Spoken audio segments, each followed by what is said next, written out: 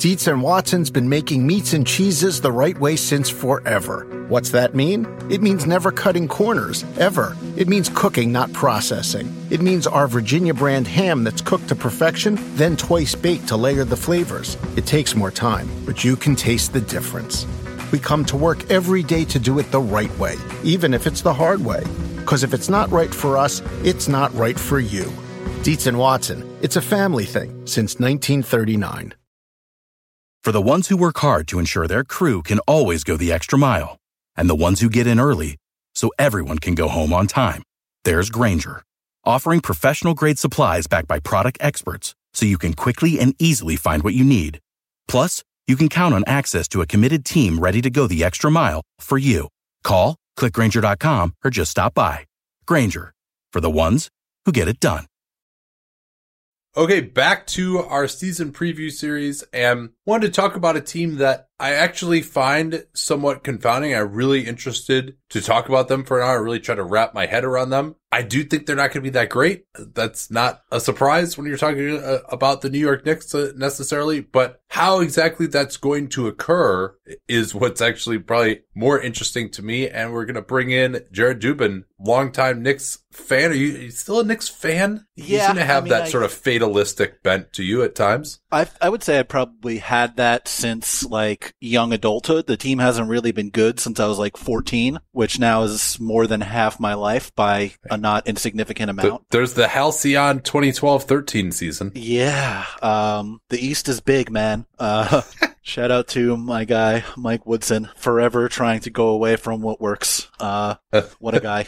But yet he was the most effective coach that they've had. Yeah, in quite some time. The Knicks have not been a successful basketball team. I feel like that's a pretty safe space to land on. They've not been very good of late. Yeah, so, and obviously 17-65 a year ago, how much of that is going to carry over? Because obviously they did have a lot of turnover. Do you think that has any predictive value for this team other than simply they're so Knicksy and it's the same cast of characters kind of in charge? But from a roster standpoint, how much of what brought them to 17-65 is going to remain this year? So this is a situation that the Knicks were in not too long ago. They were 17-65 in, I believe, 2014-15. Yeah. The Carmelo injury year. Yeah, that was the worst season in franchise history, the worst record at least in franchise history, 17-65. And that summer was very similar to this summer in that the Knicks made a whole lot of changes. They had what at the time was their highest draft pick since Patrick Ewing. They ended up taking Kristaps Porzingis with that pick. They signed a bunch of guys in free agency who were supposed to be, the competent veterans that would bring them back to the playoffs, and they were getting Carmelo back from injury. And there was a lot of talk throughout that summer. You can't put too much emphasis on that 17-65 record last year. This is, a different case than most teams that are that bad. And I did a bunch of research that summer on the history of teams that win,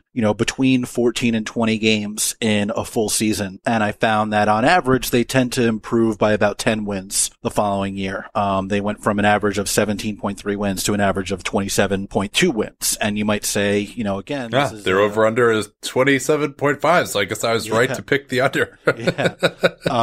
You might say, again, this is a special case. This was a team that was clearly tanking next year. They added the number 3 pick in the draft and RJ Barrett. They signed a bunch of competent veterans. And again, they did the same thing the last time this happened, and they won 31 games the following year. And that's actually on the high end of improvement in terms of, teams that have that poor of a season the year before. I found that something like 5 out of 60 something teams made the playoffs the following year. It's a very unlikely scenario that they'll be quite that good. I do think that just naturally it's unlikely to be as bad or worse, just because it's very difficult to win that few games back-to-back seasons. But I don't think anybody should be expecting a team that's gonna, hang around the playoff race all year or be in the playoffs. Yeah, and let's just kind of run through who the hell is on this team. Yeah.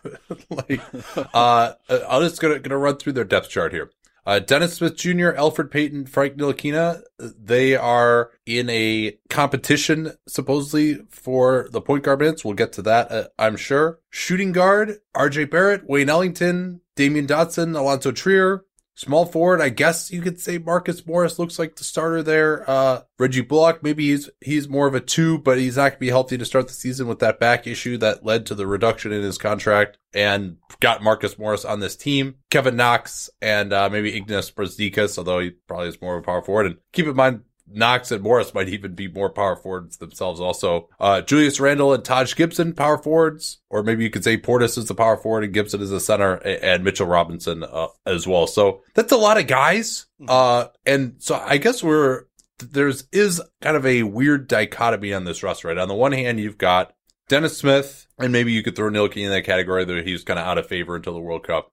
RJ Barrett, Kevin Knox, Mitchell Robinson, Julius Randle's like kind of a hybrid. And then you've got like all these vets that they've signed. Do you think that they're going to prioritize, despite signing these vets, they're going to prioritize the young guys and give them the ball and give them more playing time? Or is it going to be the vets that they're really going to emphasize here early on and try to win as many games as possible? I think that's sort of the question that's going to kind of define the season. I mean, they did sign a bunch of guys that seem like they should at least get regular minutes. Like Julius Randle, I would imagine, is going to start next to Mitch Robinson in the front court. Bobby Portis played fairly well last year. Taj Gibson, I don't imagine, signed to not play. Wayne Ellington is the best. I don't think it's particularly close. He's the best shooter on the roster. And then Reggie Bullock is probably the next best shooter if and when he's healthy. And I don't think Marcus Morris gave up his contract with the Spurs to not start or not play big minutes. And, I mean, again, they signed Alfred Payton, who is a Scott Perry guy from when he was in Orlando. And I feel like he probably didn't sign to not start or not play. Yeah, there seemed like there were some reports early in the summer after he signed that he might have the inside track to start. Yeah, I mean, it's obviously early in camp. I was not able to go to media day because I was at my parents' house for the Jewish holidays. So I didn't get,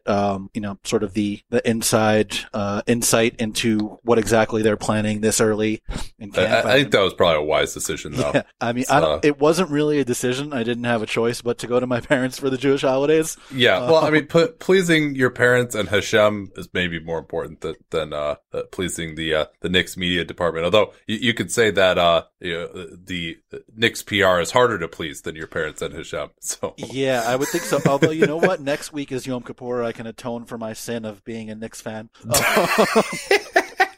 Yeah, I mean, it's the balance that they strike there in terms of whether they want to play these veteran guys and whether they want to play these young guys is, again, going to define a lot of the season. You know, it's sort of being pegged as a decision between play the young guys or try to win with the veteran guys, and I don't know that dichotomy is necessarily as clean as it seems. I don't know that playing, say, Alfred Payton over Dennis Smith necessarily gives you a better chance to win, or playing Bobby Portis over Mitch Robinson necessarily gives you a better chance to win.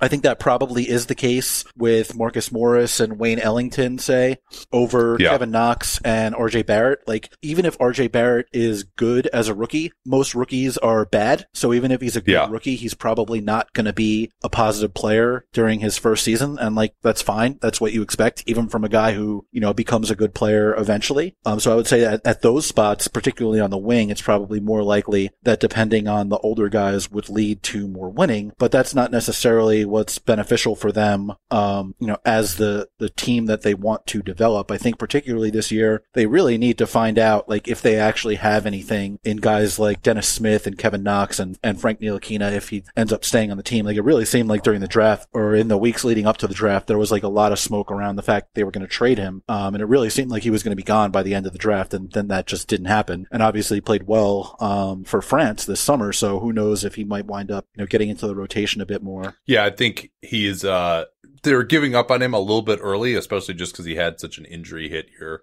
last year. Let's talk about, I think as I look at this rotation overall, I'm in total agreement with you. I think that Morris and Ellington versus Barrett and Knox is going to be the inflection point of where is this season going. And Morris and Ellington are probably the two best 3-point shooters on the team. And at least as long as Bullock is hurt. Yeah. Right. Yeah. So, and they desperately need those guys, right? Because point guard, they don't have anybody who can shoot.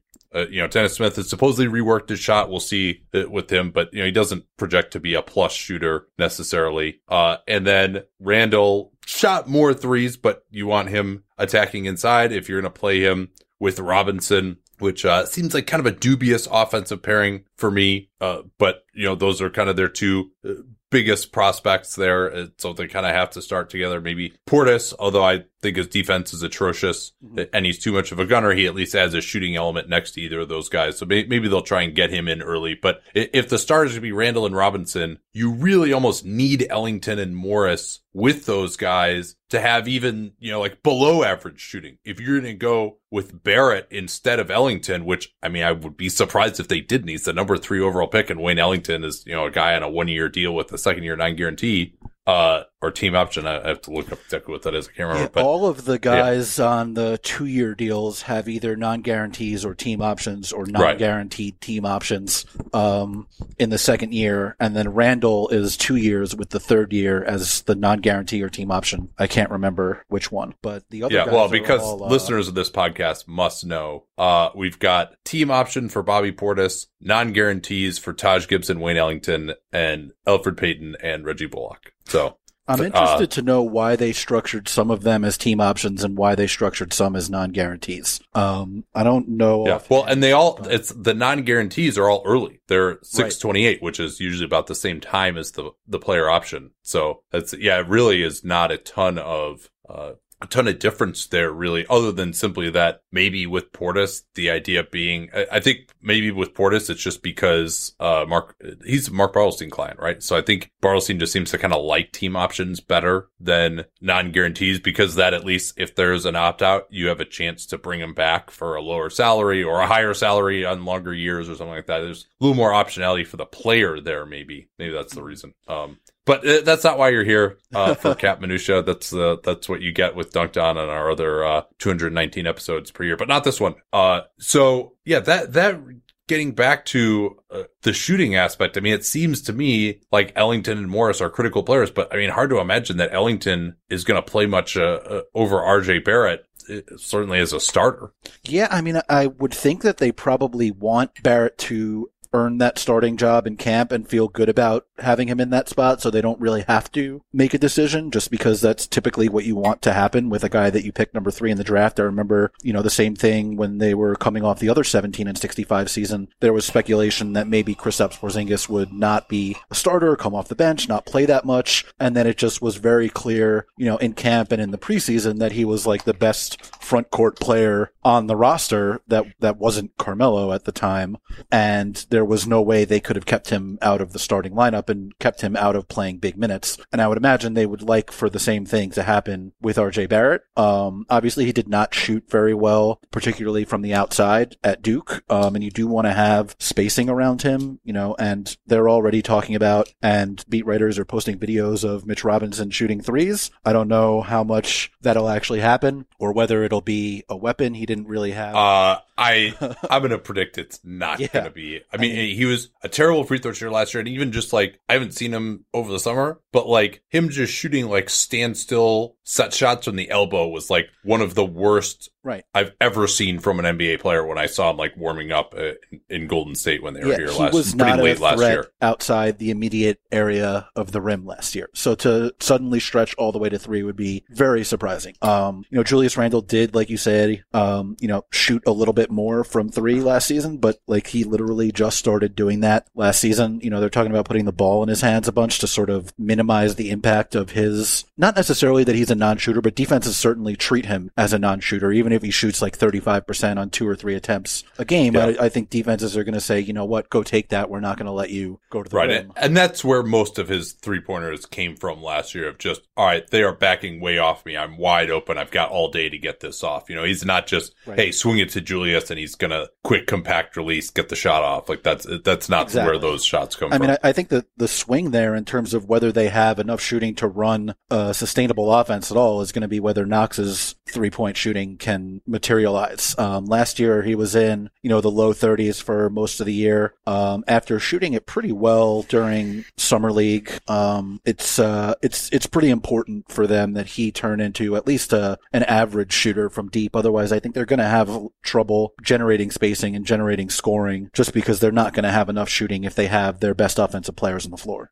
Yeah, that makes sense to me. I think Knox, hopefully maybe the one upside of all these like usage guys that they signed this year is, or brought in, is he can at least try to focus on just being like an effective player instead of, we're going to be running a lot of stuff through. I mean, last year Knox led the team in minutes, almost 2,200 minutes, 48% true shooting and 22% usage. Like that's probably too high for him at this point in time. So he's going to need to just focus more on and developing the parts of his game that will actually get you on the floor as a young player. But, having him be a featured part of the offense, he obviously wasn't ready for that. And that's, plays into maybe some of his worst tendencies. So hopefully now being forced to earn minutes, he can be, all right, I'm going to be more of a spot up shooter, defend, rebound some. Does he have that in him? We'll see. But I think that's, he's got to get good at that stuff before we can talk about him really starting to kind of take over more offensively because,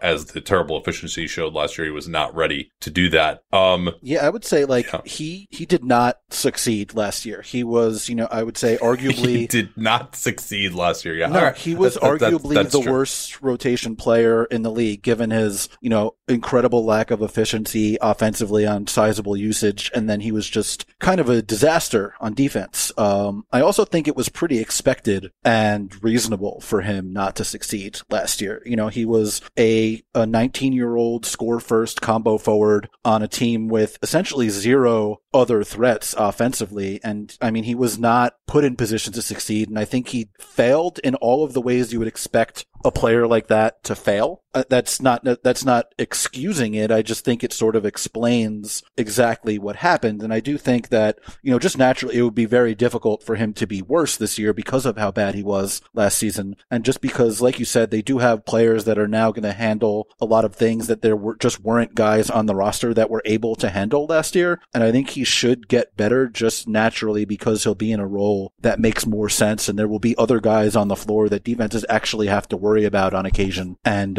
I just think naturally that should lead to at least better shooting numbers. He did wind up at 34% from three by the end of the year, which is, bad, but not atrocious. Yeah. His stroke looks pretty good too. Yeah. It's not like it's a broken shot that he needs to completely rework. Yeah. And I thought actually at the lower levels, like when I saw him at the Hoop Summit, I was actually very worried about his shot. And at Kentucky, that's one thing that really improved. Like he looks like a natural shooter. He shoots a very smooth ball now. Yeah. And I mean, I think that just naturally, the vertical spacing element that Robinson brings should help just by drawing guys into the paint.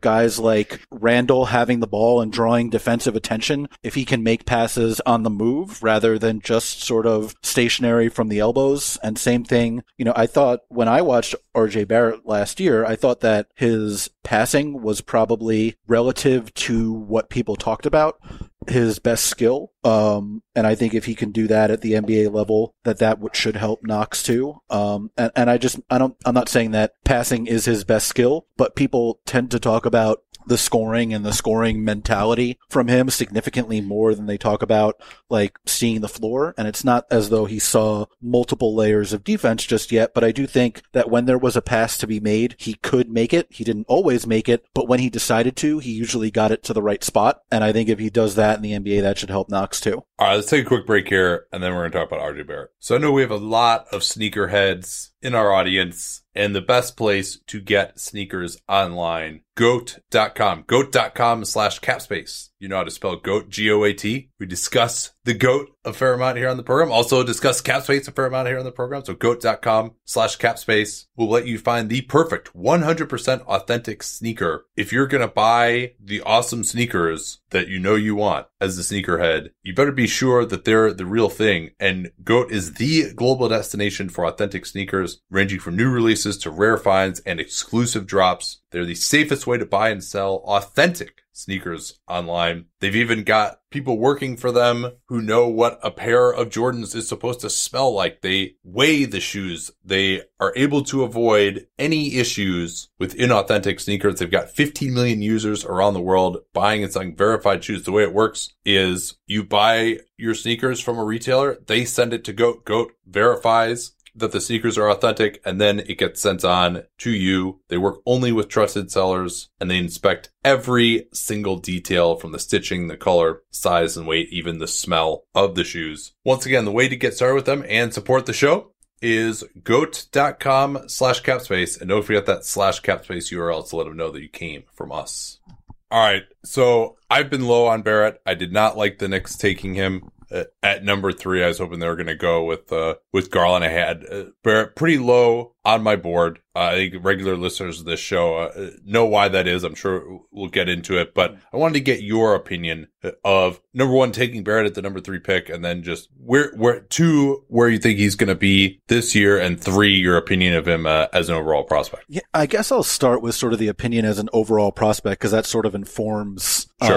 The other aspects there. I would say, lower than the people who see, a surefire 10-time All-Star, things like that, and higher than some of the draft community that was like, it doesn't make sense that this guy is going to go in the top 5. I think that... Wasn't most of the draft community like relatively high? I know like Gavoni and Schmitz were like, he's, I would say that there was a sizable portion of the draft community that was very high on him, and it was like, this guy is a surefire star, and, he, in any other year, he would have an argument to go number 1. And then there was a portion of the draft community that was very low, that was like, it doesn't make sense that this guy is going to go up here, and I don't get it, and it's based on reputation. I would say I fell between those two camps, not particularly close to the polls on either one of them. I think that there are some things that he does well and some things that he does very poorly. I think that I was listening to you and Danny when you did your scouting report on him, and the thing that stood out most to you guys was something that definitely stood out to me as well, where he just didn't blow past guys very often, and a lot of the shots that he had to take, and even the shots that he made, were very difficult. And I think it's a good thing. It's a desirable skill to be able to make tough shots and finish through contact, or,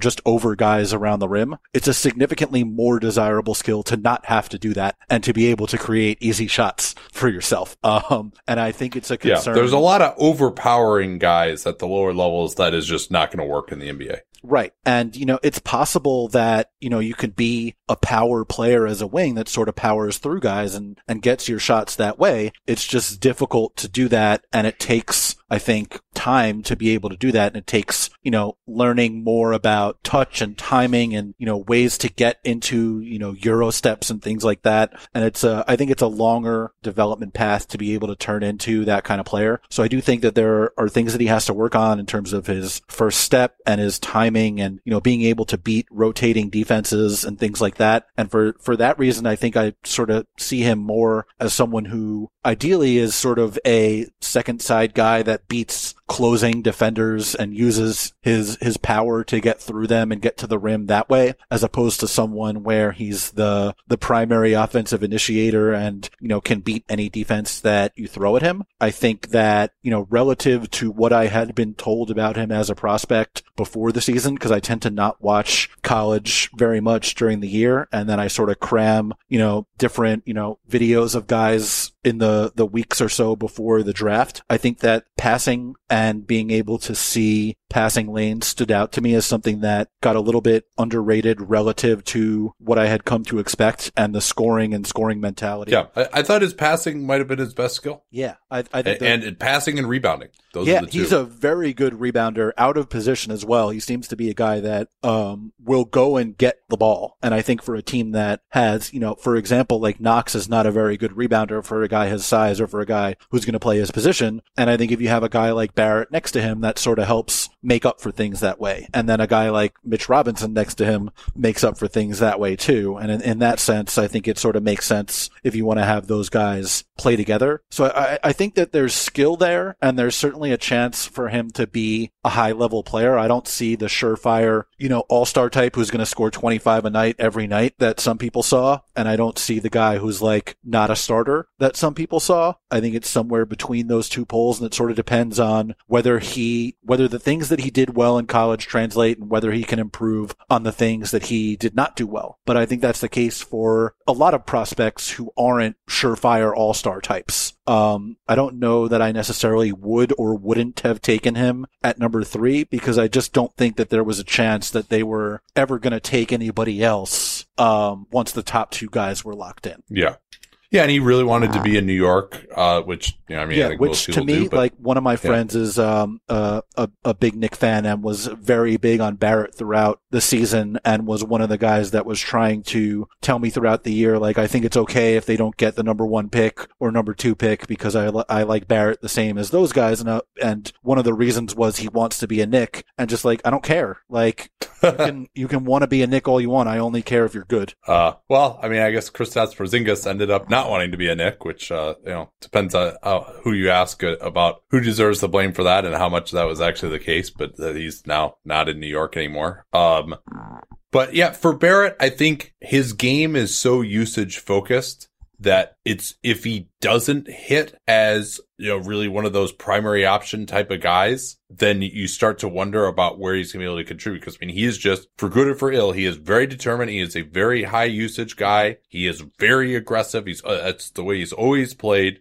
Off the ball, his shooting is just a major question mark. For me, Summer League was not particularly encouraging in that regard. His free throw shooting's been under 70% basically his whole career. I will give him credit, though, that he recognizes his deficiencies, and I think he works really hard. Like, even, he is so left-handed just naturally. He plays with his left side way forward. He's so much better going left, but he's really trying to improve his right hand. And it looks kind of awkward, but he is like, and you can tell it's like in his brain, like, all right, I'm on the right side. I want to shoot left. All right. No, I'm supposed to shoot it right-handed this time, And so, and I thought he actually is taking more shots with his right hand. We'll see whether that actually gets to be a weapon for him, gets to be natural. But as we turn to this year's team, though, to me, the question is, how much are they really going to give this guy the keys? Because if they do, I don't know if there's a way for them to have good offense anyway, but I just don't see a way that he can possibly be efficient. And part of why I was critical of their summer and all these power forwards was, yeah, you're supposed to develop this guy. You're supposed to see what he's supposed to look like. But now you added all these usage guys. You didn't add much shooting. And so you're not really providing an ecosystem where he's going to succeed. And so either he's going to kind of show some flashes, but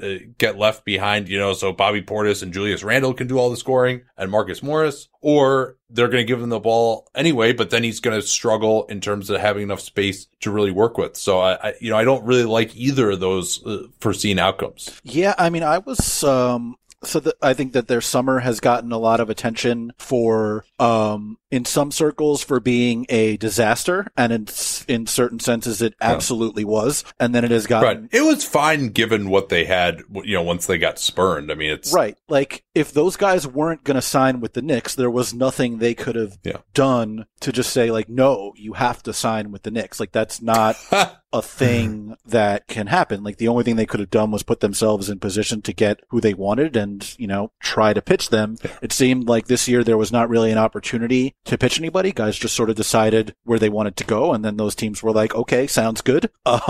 Yeah. Well, their opportunity to pitch someone was the portion of the previous year in which they went 17-65. Right. Yeah, and that was their pitch, 17-65. Yeah. I would say that they signed guys who are NBA players, which is an improvement over last year's team by a long shot. They had a bunch of guys last year. I think people forget just how few actual guys they had by the end of the year, especially once the trade was made with Porzingis. Yeah. So in that sense, it's certainly an improvement. There has been, I think, pushback from a certain segment of Knick fans that is like, they did a really good job this summer And I think, in terms of improving the talent base that they had, that's true. It would be difficult for them to have had to come into this year with less talent than they had last year. But I agree with you in the sense that if you're not going to sign star guys, I don't particularly understand signing guys who are not either plus shooters, plus defenders, or plus both. To me, Portis and Payton are the two that didn't make sense to me. Like, I think they would have been better off just leaving that space open as opposed to signing these guys. Or being one of the teams that, took on somebody and got paid in a draft pick. That's what I meant. I mean, that would have been the ultimate idea there. To me, the Bobby Portis money, and the Payton money as well, doesn't make all that much sense to me. Julius Randle, I think, makes sense. I don't think he's a particularly good fit with Robinson or Barrett. I think he operates from a lot of the same spaces as Barrett does, and they're both very significantly, left-hand dominant and will probably want to, be in the same spots on the floor a lot of times. And, though he did start shooting more last year, he's not going to get treated as a shooter by defenses, and having him and Robinson in the same front court could lead to sort of cramped spacing, and that hurts Barrett as well. But he's young, and he puts up efficient offensive numbers. He's a good that's the type player. And they got 3 years worth of him if they want it. So that's a decent risk to take, I think, with him, even if, again, he's not an amazing fit, but they did need some more players. I mean, he's the only player on this team that projects to be an efficient creator. So, that's something, right? Like, I would say, him and Robinson are the two best offensive players in the team right now, but Robinson is strictly a finisher and can't be asked to create anything for himself. And most of the impact he's going to have is as a lob guy and as a vertical spacer. Randle, I think, at least he showed last year, he can create a bunch of offense for himself, and even in somewhat tight spacing can do it with a decent efficiency and soak up a bunch of usage doing it. And I am a big fan of Julius Randle. I've been one of the guys on, Julius Randle Hill or Julius Randle Island or whatever you want to call it. I don't think he was the best fit with the two guys who seem like the Knicks' two best prospects, but I think it's a worthy gamble, certainly, to sign him. It's, the other guys they signed, I would have just prioritized different things. And I think it's clear that over the years, the Knicks, through various iterations of their front office, do not prioritize the same things in basketball players or in team building as I do. And that's not something I can change. So, yeah. Yeah, I mean, they do, obviously. They just have a lot of usage guys on this team and not a ton of shooting and maybe not a ton of defense either. Let's talk about the point guard position now. And Smith, Payton, Ntilikina, how do you see the playing time with that group breaking down? And also like to hear your thoughts on what Dennis Smith did as a Knick last year. Yeah, I would say that to the extent that Frank is a point guard, they don't necessarily see him as one. I think multiple coaches now at this point have made a point of saying, we don't see him as a point guard. We see him as a guard. The best thing about him is he can play both positions. It really just does not seem like they want him to be a guy that has the ball in his hands a bunch and is running the offense with the keys. And, in reality, that's not really the kind of player he is. He's not a guy that you're going to stick at the top of the key and be go run 50 pick and rolls a game. I think he's a guy who could play with Smith, a guy who could play with Payton, a guy who could play as, the only point guard on the court. But I don't see him as factoring necessarily in as we're going to carve out 20 minutes for Frank at the point per game. I just don't see that happening. To me, it's going to be more of a Smith-Payton split, with Frank taking some minutes at the point and some minutes at the other spot if he ends up in the rotation at all. I think that certainly what he showed with France this summer, it seems like the kind of guy you would want to find minutes for, but he also has been a guy who he was the number 8, 9, whatever it was, 8 or 9 pick in the draft. 8. And they do not seem to have prioritized his development or putting him in position to succeed in either of his first 2 years. And I'm not sure why that would change in year 3. So I would not say that I necessarily expect him to be given all that many minutes in general, especially given that they did, they drafted Barrett, who's going to get minutes on the wing. They signed Ellington, who's going to get minutes on the wing. They seem to, like Alonzo Trier last year, and he's not necessarily a primary ball handler either. And then they signed Payton for the backcourt. They traded for Smith for the backcourt. So there's certainly a crunch there. In terms of Smith last year, I think he was very much the same player in New York as he was in Dallas, just with a higher usage rate. Or shooting too. He struggled from three. Yeah, which I think was probably expected for the same reason that it was expected that Knox struggled in the way that he did. I don't necessarily expect Smith to be a plus shooter really at any point. A lot for him is going to depend under on 70% from the line doesn't give you a ton of hope there. Yeah, and it's not like he was a plus shooter in college either. I think for him, a lot is going to depend on, whether he can use his athleticism to blow by guys and whether he can read multiple levels of defense and make teams pay for ducking under screens and saying, we're not going to let you to get to the rim and we're going to force you to either make the right pass or pull up for a jumper. Yeah, Smith, I still think it's a little early to give up on him after 2 years as a very young point guard. He does have a ton of athleticism. I think he's got some natural vision. One thing, at least, was that his usage went up and his turnovers went way down from earlier in the season. Dallas, he did only play 21 games with the Knicks. As mentioned, his three-point shooting was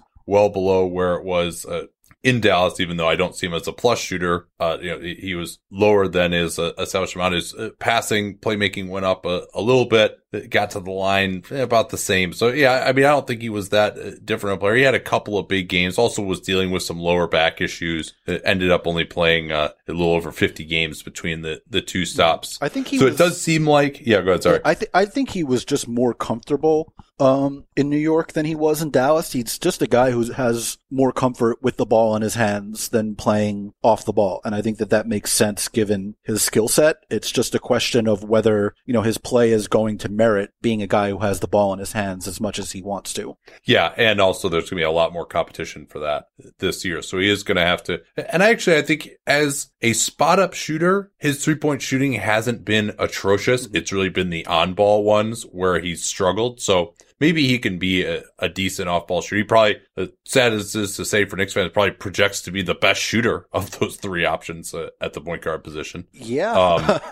Unless the shooting that Frank had with France carries over, but he was like a decent shooter, when he played in the French league before he came into the NBA, and he has not just been like, one of the handful of worst offensive players in the league since he's been in the NBA. Last year there were a lot of injuries that affected that, but I think even the defensive effort and tenacity that he showed as a rookie slipped off last year amid those injuries too. And if you're going to be that bad offensively, you can't be, even an average defender. You have to be significantly better than that. And I think he was at times as a rookie, and he was mostly, above average defensively as a rookie. And then there were times where he was really, really good. Last year, I think that the defense was more average or worse for most of the year. And maybe some of that was injuries, but unless the shooting is going to come around or the passing is going to come around or he gets significantly more aggressive as an offensive player, there's just no way you could keep a guy like that on the floor unless he's an elite defender. Yeah, Elfrid Payton also is now his fourth NBA stop, a couple of them brought in by Scott Perry. There is hope that maybe on a better team, although New Orleans was perhaps not that by the end, that he could contribute more. Only managed 42 games, had some issues with his hand early on. I can't remember what his other injury was, but really didn't take any kind of a statistical step forward. Still true shooting percentage, 50%, 3-point shooting, not a strength for him. And just the promise that he showed defensively in Orlando his first year. I mean, he had a steal percentage of 2.9%, and he basically has been well below that ever since. Athleticism, he had 27 dunks his first year in Orlando and he's been in single digits every other year but one afterwards. So we haven't seen, you thought, hey, this guy's really athletic. He could maybe put it together enough from a shooting perspective and really be a terror defensively. And, we just haven't seen that. He had a few stretches where he had like some triple doubles in Orlando and when they were playing out the string, but that hasn't really materialized. So I'm not sure why even a 1 year, $8 million deal at the second year, non-guaranteed is something that he merited, other than just Scott Perry likes him and thinks that he can rehabilitate him in some fashion. But I don't think he makes sense for this group when they're trying to see what they have in Smith and Ntilikina. And I would expect that Smith is going to be the best option of those three guys. But again, none of those three have played at a level that's actually going to help you win. And to that end, you think we might see any no point guard lineups? That might be a way for them to get some more of these wings on the floor and maybe even be a little more passable defensively. Yeah, I think it's possible. Fizdale last year, like the team that he was coaching, I think was not conducive to winning, and certainly they did not win. But I do think he showed somewhat of a willingness to experiment with different kinds of things. I think some of that was, tinkering to see what works and what skills guys have and what guys may fit if they had the kind of summer that they wanted to have. And I think that there are enough guys like, Randall and Barrett who can handle the ball and pass a little bit that you could try to get away with playing like a Barrett, Ellington, Knox, Randall, Portis lineup or something like that and just see if it works. But I do think that they've also, like, Julius Randle is much better as a switch defender. So getting more size and switching. There's also with young guys, it's easier to just switch because it's just harder to screw up than in a conventional system where these young guys don't know what the hell to do. So yeah, I mean, and Barrett, it takes away a running element, but Barrett, I think, with passing being his best skill at this point, maybe he can concentrate more on trying to set guys up. That gives you some more ways to get Ellington and Trier into the lineup. So I don't know. I might try that if those guys really struggle, the point guards. Yeah, I would try pretty much anything. Like, I don't think it's a team that's going to be very good. And I think that at the polls of the league, they should really use the regular season as an experiment to see what kind of things work and what kind of things don't. Like, if you're going to be really good and you're going to the playoffs, or if you're going to be really bad and you're not, I think that teams should be way more willing to just try weird stuff. And I think that a lot of that is why you saw so many more teams using zone defenses last year than before. And it's not something that carried over a ton to the playoffs, but I do think it was weaponized particularly well for certain teams during the regular season. Like the Heat weaponized it a lot. The Raptors, when they went to it, they were the best zone defense team in the league last year. And then there were teams that were just, atrocious defensively that went to it as sort of a last resort just because they couldn't get any stops. The Knicks were among those teams. The Cavs were among those teams for a time. Even the Spurs, Greg Popovich, hated it. And it took me 3 different times of asking him about it in different press conferences to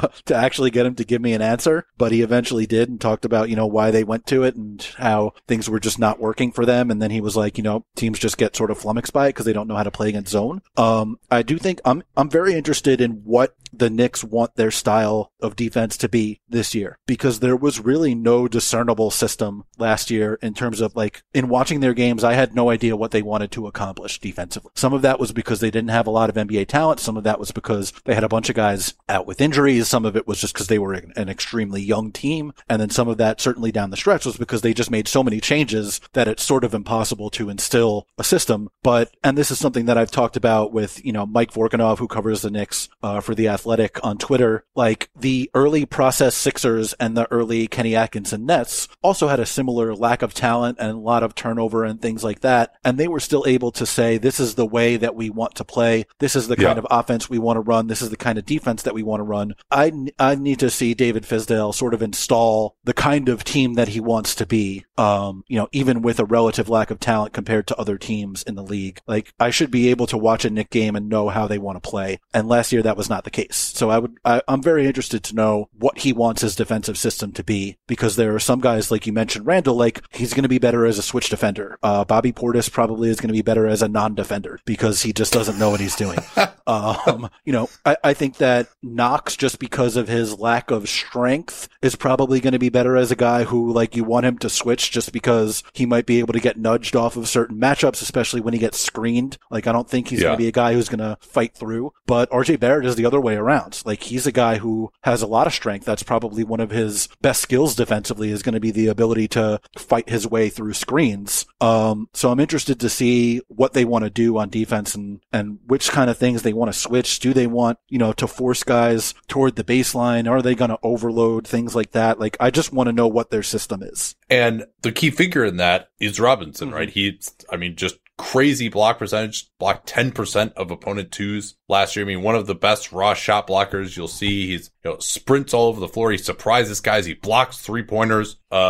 Certainly with the lack of high level experience, not the most disciplined defender at this point in time. So do you think he can make the advancement to being kind of that game-changing Rudy Gobert type of defender in time? I think in time, it's definitely possible. Like, I don't know that I would go to probable, just because projecting anybody to get to that level is crazy, because it's a very small group of guys. Yeah. And also, I mean, those guys, if you see, like, those guys showed in the first couple of years. I mean, Gobert, I remember, like, his rookie year, I was like, why isn't Ty Corbin playing this guy? They have the worst defense in the league, and, like, they stop people whenever he's on the floor. And that was when he was, just a skinny rookie who had no idea what he was doing, so. Yeah. And I would say, like, Robinson was very much in the same way last year. Like, the defense was significantly better when he was on the court. And, I think encouragingly, not just the block rate, which was like at an insane level, but, his steal rate for a big guy was pretty high too. And he got his hands on a lot of balls deflection wise. And having talked to him a few times about, making an impact on defense despite not really having played any high level competition before last year, I think he's a guy who is thinking about things. Like, he's not someone who's just like, I'm trying to block shots because I'm trying to block shots. I think that there's a motor working in there. So the desire to, like, I don't think he's going to be a guy who always chases the block like Hassan Whiteside. I think he's going to try to figure out when he should be going for the block, when he should be rotating over. I talked to him for the zone defense story I did last year, and he talked about how playing that on occasion sort of helped him realize where he should be and when and why. And that, I think, sort of translated over as they played, as they cut down on the zone and played more man defense throughout the rest of the year. And I think that a guy who essentially had no idea what he was doing on defense for the first half of the season, to be able to make the kind of impact that he did is pretty incredible. And I would say I have extremely high hopes for him as a difference maker defensively, particularly if he can do more of the, moderation in terms of chasing blocks and be in there for more rebounds. The potential is there to be a game-changing defender. I do think it takes time for anybody, but I would say, like, it's more likely that he becomes a game-changing defender than that he becomes a Whiteside type guy, but not by it's not like an 80-20 type thing. It's probably more in like the 55-45 or 60-40 range. But for a 20-year-old who had never played high-level basketball really before last year and was coming off taking an entire season off, that's incredible. And to find him in the second round too is pretty incredible. Yeah, and Hassan Whiteside at his peak, actually, I mean, there's a reason the guy got paid the way he did. Right. Like, in that 2016 playoffs, I mean, he was fantastic defensively. And, right. So, and I think Robinson has more mobility over the last few years, Whiteside, I think. Yes. Yes. But, I mean, if so, and that to me, as we start talking about just this overall team this year and projecting their performance, I mean, I spent more time kind of on the individual players because I think that that's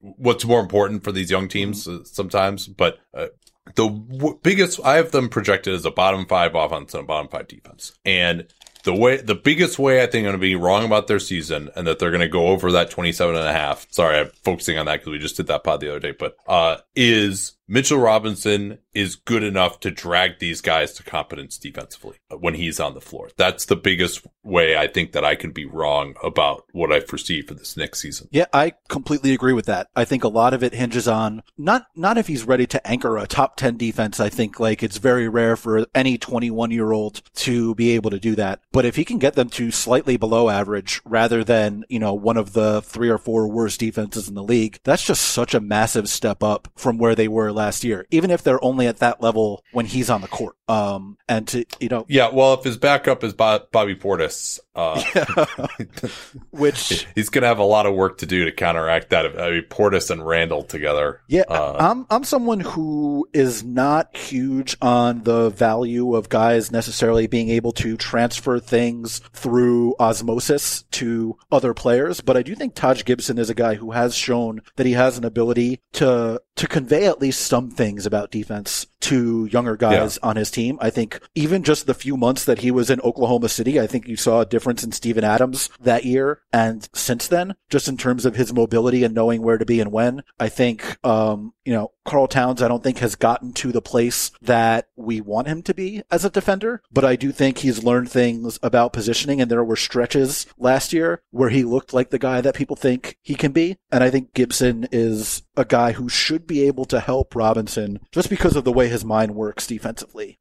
which is basically the opposite of Portis. So, yeah.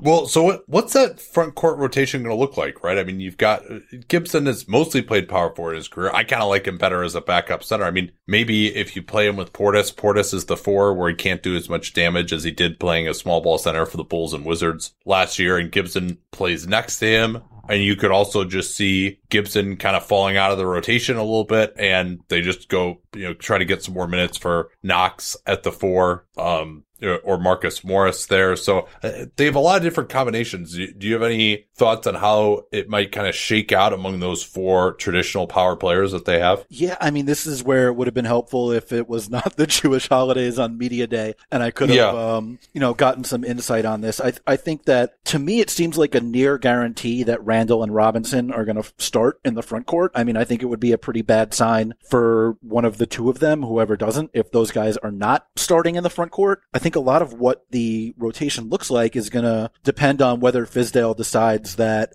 Morris and Knox are guys who are strictly going to play on the wing or guys who are going to play, some power forward also. If he decides they're strictly wings, then I think that Gibson is not going to fall out of the rotation and Portis is not going to fall out of the rotation. If he decides that they're guys who, should play some 4, then I think it's possible you see, some Randall at center with one of those guys in the front court, or, if when Randall's on the bench, then you see both of those guys maybe playing together, or, maybe, Knox and Barrett at the 3 and the 4, and they try to get Ellington out there, or, Knox and Morris at the 3 and the 4, or something like that. It's a lot of it's going to depend on what his conception of Knox and Morris is. And even Barrett, because he's not a guy that necessarily just has to play the 2. I think you could put him out there with a point guard and Ellington, preferably. I don't think you want to have like Smith, Ntilikina, Barrett. That might be, just too much non-shooting out there. Even if like something like Smith, Ntilikina, Barrett, Knox, Robinson is something that like I do think they should run out there on occasion just to see what it looks like, because those are the 5 guys they have on their rookie deals. And I think it would help too if Brazdeikis can get himself into the lineup. I liked what I saw from him watching some of his clips at Michigan, just in terms of like, he seemed like the role that he played at Michigan is the role he should play in the NBA if he's able to get on the floor. And I think that's always valuable in a role player. He was a guy who was a weak side shooting option and whose best skills seemed to be like his ability to attack closeouts. And that's something that I don't think the Knicks have a lot of from their other guys. Like Marcus Morris is probably their best closeout attacker. But he's never going to get all the way to the rim. He's just going to pull up for a 2-point. Yes. And I think Brazdeikis did like a pretty good job of getting to the rim and showed like, I mean, it's sort of cliche to say about a white guy, but he had like surprising athleticism. But then you look at my B-Spark at NBA Athlete, he was like, I think the second most athletic wing in the class in terms of the guys who actually did testing at the combine. So that's something I think really encouraging. If he can get into the rotation, he wound up as, let me check. I'm like pretty sure he was the second most athletic wing. Yeah, it was only Nasir Little, was more athletic. Brazdeikis was in the 83rd percentile, for athleticism among wings since 2000. So, and I think again. Yeah, based on the combine testing. Right. Based on the combine testing, which is obviously, there are flaws with it. It's something that I feel pretty good about saying. Like, if you're significantly above average like that, I'm going to say you're a good athlete. If you're significantly below average, like a guy like Jordan Poole, who rated in the 11th percentile, I'm pretty comfortable saying he's a below average athlete. It's not something that's an exact science, but when you're on the polls like that, I do think it's probably, I don't know that it's meaningful for your, in terms of performance, but I do think it's a meaningful descriptor to say he's an above average athlete or he's a below average athlete if you're at the polls like that. And I think if he can work his way into the rotation just as a guy who brings that skill, then that suddenly adds a different little bit of an element. You can get another guy who can shoot a little bit and who can make backside defenders pay on occasion, just because that was pretty much exclusively what he did in college. Yeah, he had a very nice summer league. He even took some threes off the pick and roll, which I thought was interesting. But yeah, I mean, you don't figure that he's going to be a part of this group in the rotation early on, but by the end they could be. Right. It's very rare for a second round pick to be in the rotation, period. It's especially rare to find a second round pick that is in the rotation and makes an impact back-to-back years, which is what they would have to have done after finding Robinson. And then Alonzo Trier too, who was, you know, in the rotation for most of last season and made on occasion a positive impact. Like, it would be extremely rare to find 3 guys in 2 years outside the first round that can do that.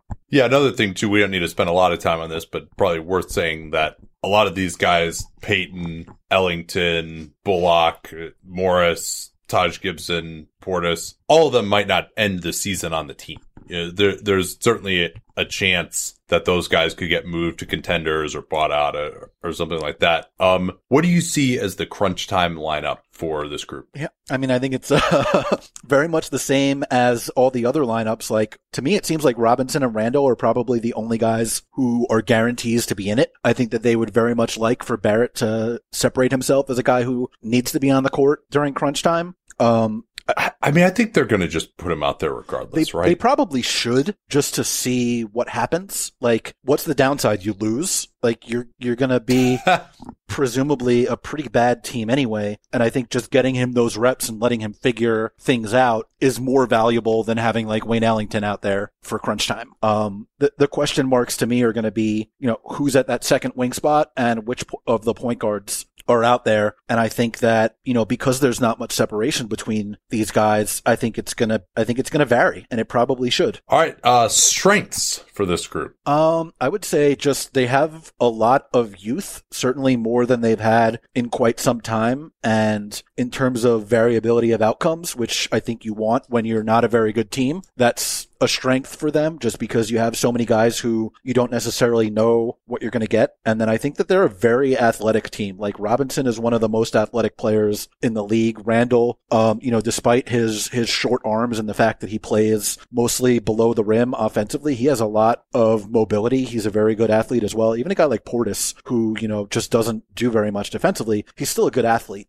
Smith, I would disagree with that. I don't think he's a good athlete, I mean, personally. It's offensively, I think I mean, I don't know. He can't really move laterally or jump that well unless he's got like a head of steam to go up off of 1 foot. There are some times where you do have a head of steam to go off of 1 foot. and then obviously. Yeah, I mean, just relative, when I say like relative to other power forwards and centers, I don't view him as like any better than average at best. Yeah, but anyway, that's fair. I mean, it's Dennis Smith obviously is like, you know, the term nuclear has been used to describe his athleticism. Like, I don't think, you know, Barrett is that level of athlete, but I don't think he's a horrific athlete. I think that there are some, you know, top end speed questions, but I do think you've seen some videos like where he can like get up and go up and get the ball. And certainly I think when he goes for rebounds, he shows that too. Yeah. And when I think rebounding is going to be like probably their number one strength. Yeah. Between Barrett and Randall and Robinson and even like Taj Gibson, is a good rebounder. And specifically, he's a very good box out guy when he's on the court. Yeah. Rebounding should probably be a strength for them too. And by the way, that can help defensively. Yeah. Do you think they'll be good in transition? I think they should be good in transition if they actually get out and run, but some of that will depend on who has the ball in transition. You know, the young guys are obviously likely to make mistakes in transition, but those are also the guys most likely to get out on the break for them. Like, Dennis Smith is probably the most likely guy to get on the break, but he's also, you know, prone to making mistakes out there.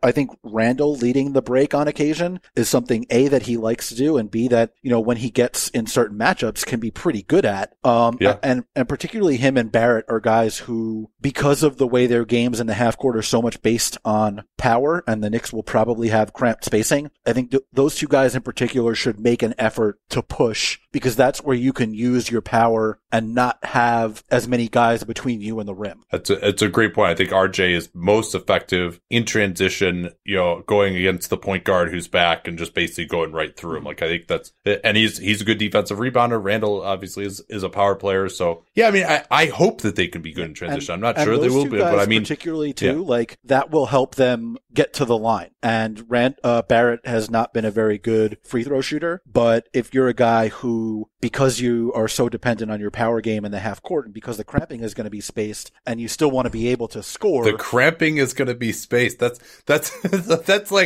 even a new level of terrible spacing. But I think we know it's going to be really cramped, but it'll be like a space cramping. That was fantastic. Yeah. I'm tired. Being able to get to the line and get opportunities, at least for easy points, I think should be very valuable for him early on. Yeah, I mean, I think David Fizdale should be doing what Dave Yeager did last year with the Kings. He should scream himself hoarse to push the ball every single time they get a rebound because, I think their half-court offense is going to really, really struggle here. I think that's especially true, by the way, because so many guys seem like at least deserving of being in the rotation. And if you're a team that's running and gunning all the time, you could justify saying to someone like Marcus Morris, like, yeah, we're only playing you 22, 24 minutes a night, and that might be less than what you want, but we're running up and down playing 110 possessions a game. So it's a little bit different than if you were, playing for a Brad Stevens team that's playing at 95 possessions a game and you want to get your 26, 28 minutes. You can force more guys onto the court if you're playing super fast all the time. Any other strengths come to mind? I think that's probably it. Kind of about I guess suppose like front court depth. They do have a lot of guys who can play at the 4 or the 5. Yeah.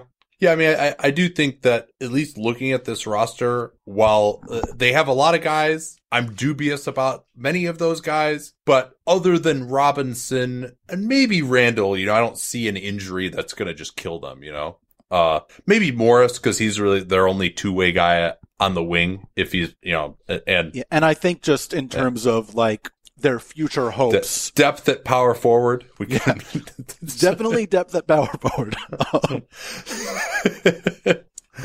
Big strength there. I mean, I would say like just not that it would kill them necessarily on the court, but I think it would take a lot of the wind out of their sails if Barrett were to get hurt too. Yeah, I think they actually might be better if he got hurt. But yeah, I mean, it would be a bummer just because regardless of what I think of him, the way this team is going to succeed in the next few years, he's their biggest hope in that regard. Weaknesses, we've hit on a lot of them. Yeah. The spacing, the experience defensively, they don't really have like a high-end stopper guy defensively.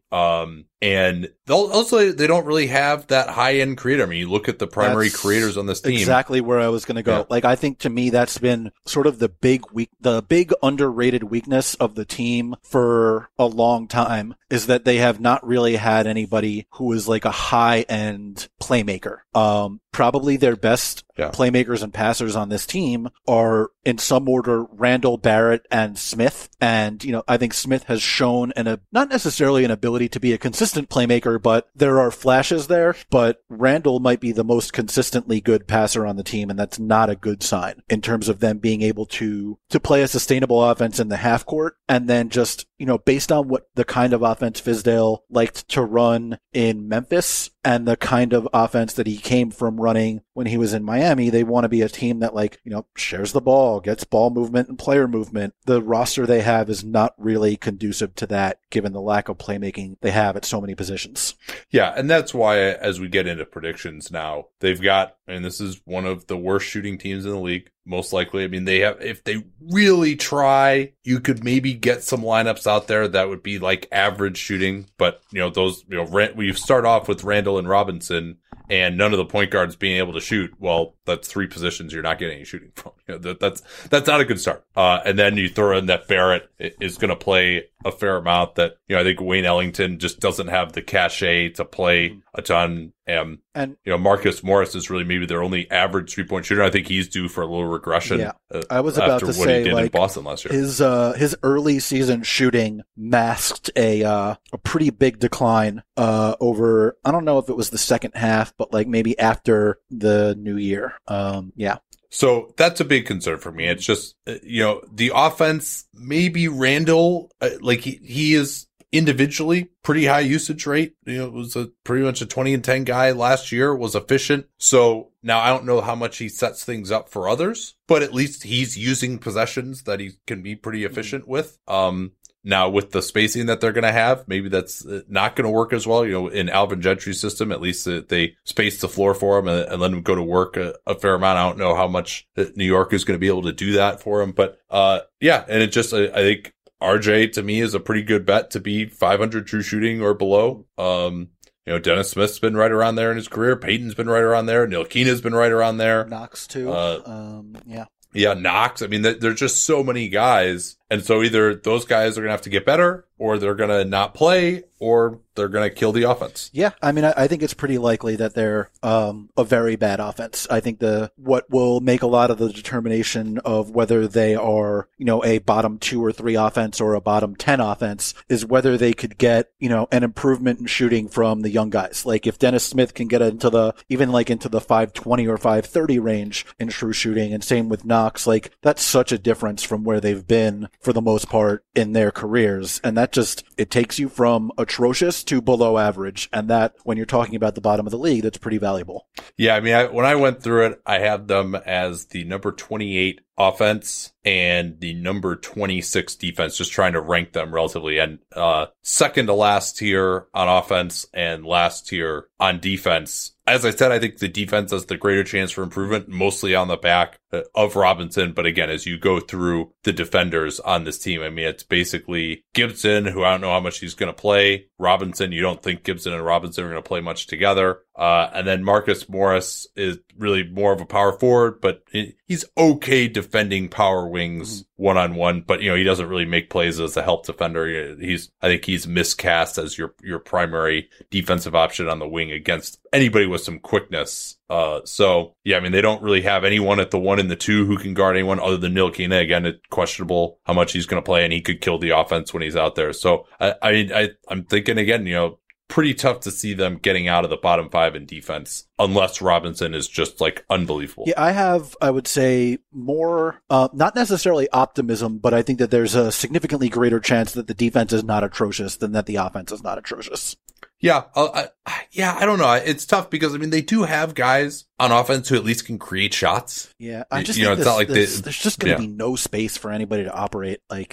Unless, and certainly there's a chance that guys take, steps forward shooting wise. But the likelihood of them all taking steps forward and those things happening at the same time and being able to provide enough space for their guys who can create offense on their own just seems kind of low. Maybe they would go to some lineups that have Randall at the 5 and Morris at the 4, and then maybe that's how they could actually get to some competent groups offensively. But again, I mean, how much they're going to do something like that is, I wouldn't count on that happening a ton. But that might be the way that they could find a level of competence on either end. I mean, at least to put out a unit there that can actually be competent on one end. And we'll see again how important Robinson ends up being to what they're doing in terms of actually winning basketball this season. I'm interested just to see, by the way, like what his minute load is. Last year, I think he played like 20 minutes a game. I don't expect he's ever going to be a guy in the, mid to high 30s, but if he gets into the mid to high 20s this year, I think that makes a pretty big difference for them defensively, just because there's really no one else at center, at least, unless they're going to play Gibson at center, that is going to be able to anchor the back line.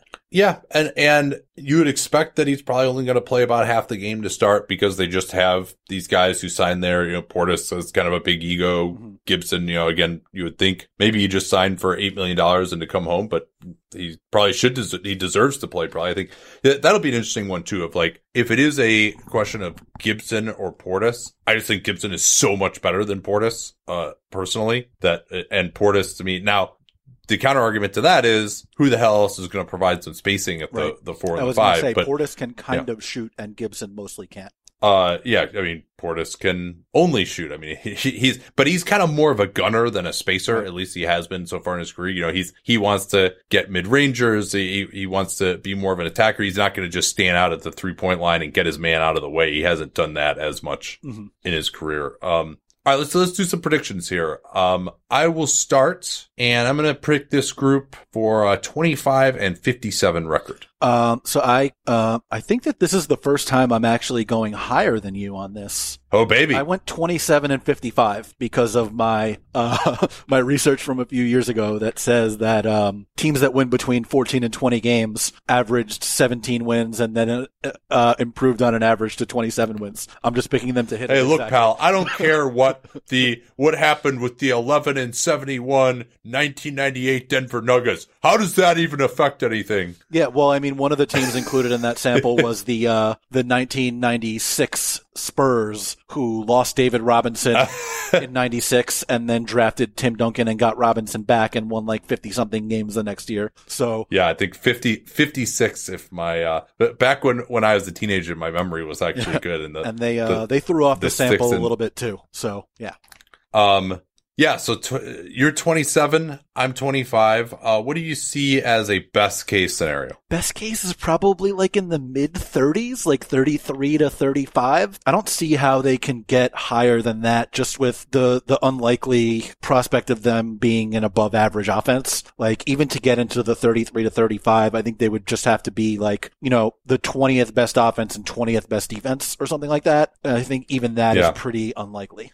Yeah, but I'll go 32 wins for that, I would say, as my best case scenario. And maybe I'm just, and how does that happen? Well, it comes down to what we've been talking about with Robinson just absolutely popping defensively, and Randall is just going to have to blow up offensively. And maybe Barrett will just be so much better than I think he's going to be. Right. But I would say it's a combination of, you know, Robinson anchoring the defense, Randall working out really well offensively, and then just getting better shooting from Smith and Knox and Frank and even Peyton. Like it depends on a lot. And also just them giving up on the guys. Like they do have some outs here with this group at least, right? Of like, okay, yeah, maybe they've got 12 guys here and, you know, they signed 6 guys and maybe only 2 of them are good, but they could just not play the 4 that don't work out as opposed to just trying to play all 12 of these guys or whatever it is. So maybe you could say, hey, if they can get the guy, now it's going to take them a while to figure out who's playing well and who isn't, you know, that's going to be part of it too. But maybe that's a reason to say, hey, they just have so many guys that a few of them could exceed expectations, then you could just not play the ones that don't. But I don't necessarily trust them to do that. I was going to say, now that I think about it,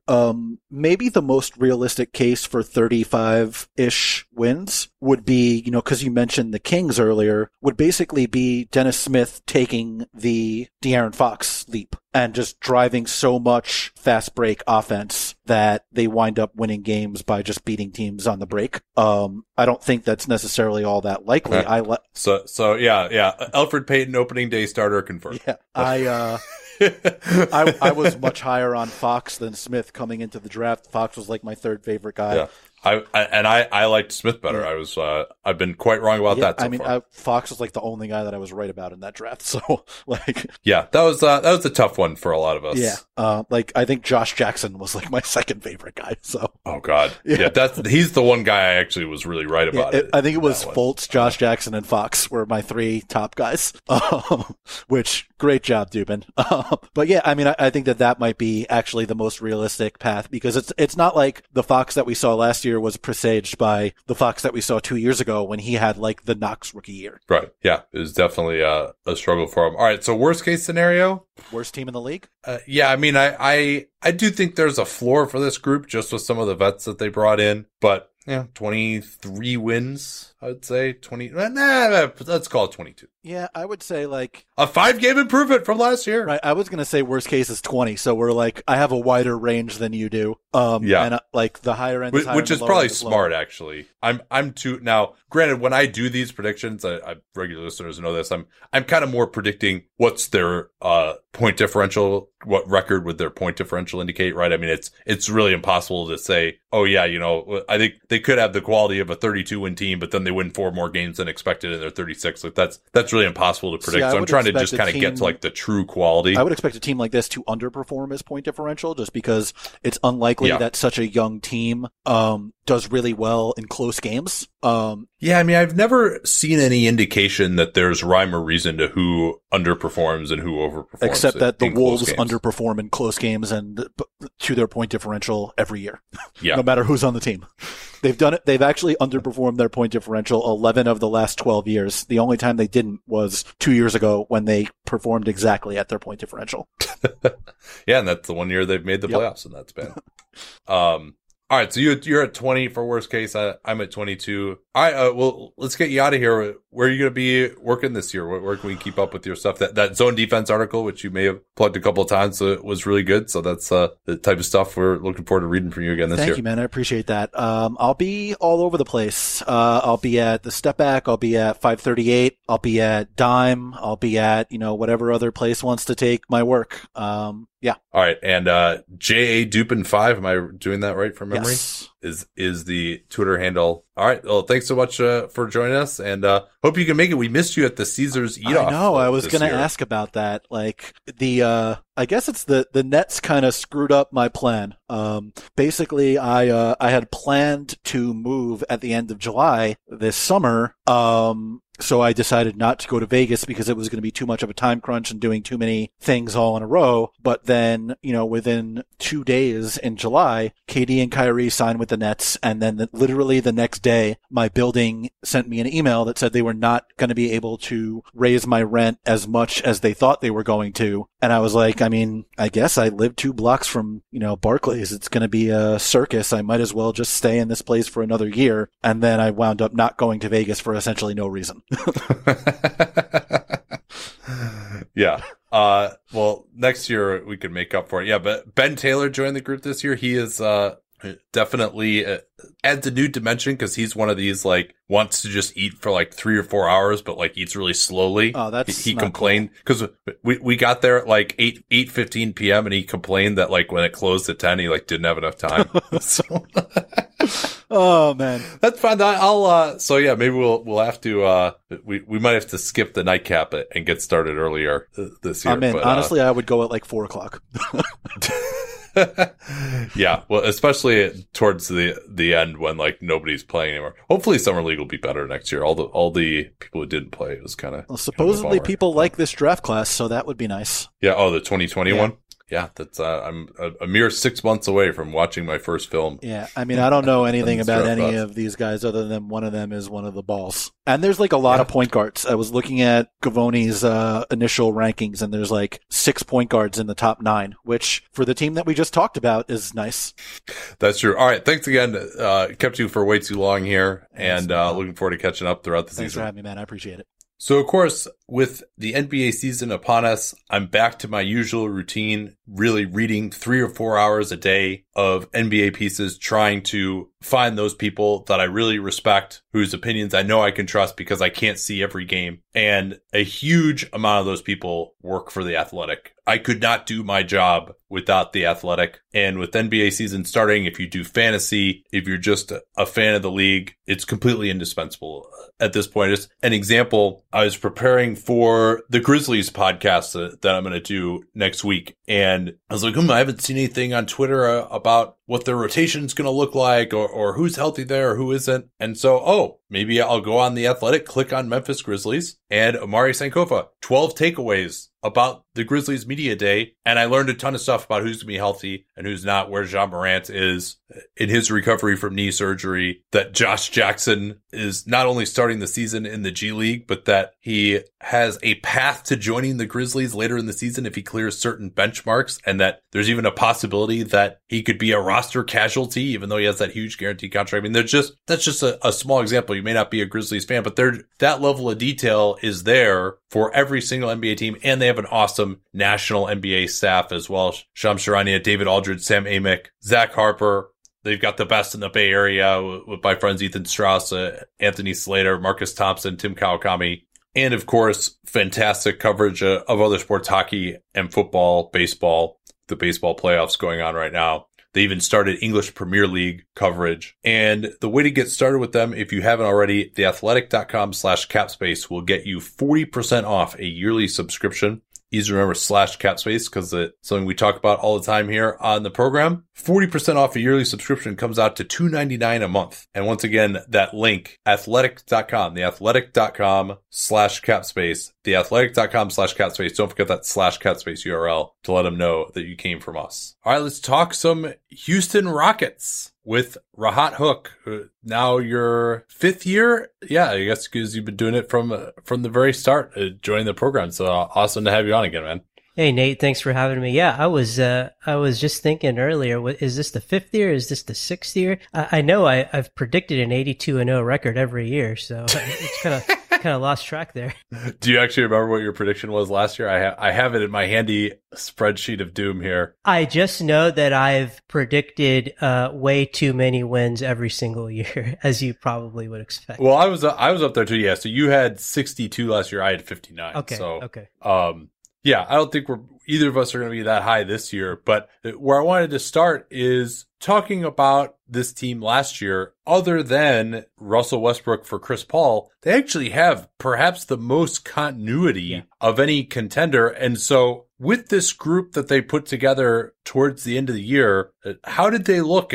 And and we can use that as a baseline to see, whether we think that's going to translate or not. But just to establish that baseline, how was this team when they finally put the group together that ended the season? Yeah, I thought aside from James Harden's production last year, I thought the big story of the Rockets season was the 25 games after the All-Star break when they were second in offensive rating, second in defensive rating, and first in net rating. And so, as you said, they have more continuity than any other contender in the West. You're basically, aside from swapping out CP3 for Westbrook, you're bringing back your core 7, essentially. And so, you expect everything to just, sort of translate over in terms of there's going to be, the growing pains that I'm sure we're going to talk about in a bit, but you're not going to be wasting time the way that you did last year where you're tinkering around and you're wasting time trying to fit in Carmelo Anthony and guys like that, seeing what fits.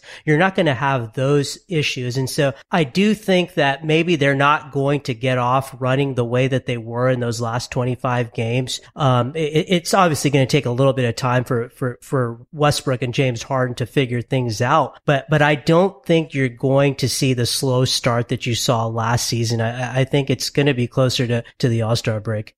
Yeah, and 20-5 after the break, almost a 12 net rating in non-garbage time per cleaning the glass with that group. And so you mentioned the idea that, hey, they're not going to have to be messing around. I'm a little bit less sanguine on that just because I think the back of the rotation, and, D'Antoni doesn't like to play that many guys, but presumably they're going to try and make sure that everyone is fresh for the postseason. I do think they have some potential holes here. Daniel House did it for a couple of months last year. Wasn't that good in the playoffs. Got out of the rotation against the Warriors. Gerald Green could just be done. And just backup center is Tyson Chandler, and a guy that you can't pay or play due to luxury tax reasons because of Nene and Isaiah Hartenstein. So I do think there are a few rotation spots here that are a little unsettled. And if those guys don't work out, they, of course, have the ammunition to go. And I trust Daryl Morey after last year to find those options to get this team to where it needs to be by the time the playoffs roll around. But I am a little bit worried about the lack of established options here from a depth standpoint. Yeah, and I think D'Antoni also said this year, to your point, that he's intending to extend the rotation to 10 players. And so, there are question marks on the back end. I'm more referring to the front end, those core, those core 7 guys. But you are absolutely correct. I mean, the backup center position, you're looking at probably a combined 90 years of age between Nene and Tyson Chandler. Can Hardenstein finally break through? The guy that I'm really big on that I hope that they give a chance to this year is Gary Clark. So we'll talk a little bit more about him later. Sure. But you're absolutely correct. Daniel House was atrocious in the postseason. Gerald Green, I think I've lost more hair watching him than any other player in recent history. So there are question marks there at the back end. You're absolutely correct. And it's a shame with Gerald Green that you don't, when he makes one of those shots, you don't regrow hair. It only goes in one direction. At least it may regrow until the next Gerald Green possession.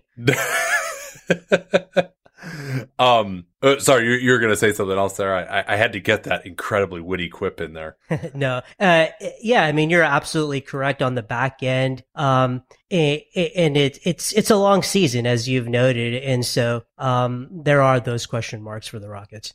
Well, so let's get, of course, now to the other major change, which is Russell Westbrook for Chris Paul. And putting aside the issue of whether that was a good trade or not, considering the long-term assets and maybe what else could have been done with those assets had they not done this swap. Russell Westbrook's on the team now. Chris Paul is gone. Is Russell Westbrook an upgrade over Chris Paul in your mind? So I know you follow me on Twitter. I don't know if you got a chance to catch any of my thoughts. I absolutely. I did see that with you and some others. There's been a slight bit of cognitive dissonance over now having the usurper of the 2017 MVP on your team. Let me put it this way, Nate. I had an absolute meltdown when the trade happened. And I've if you want to put it this way, I've convinced myself of the trade because that's what we do.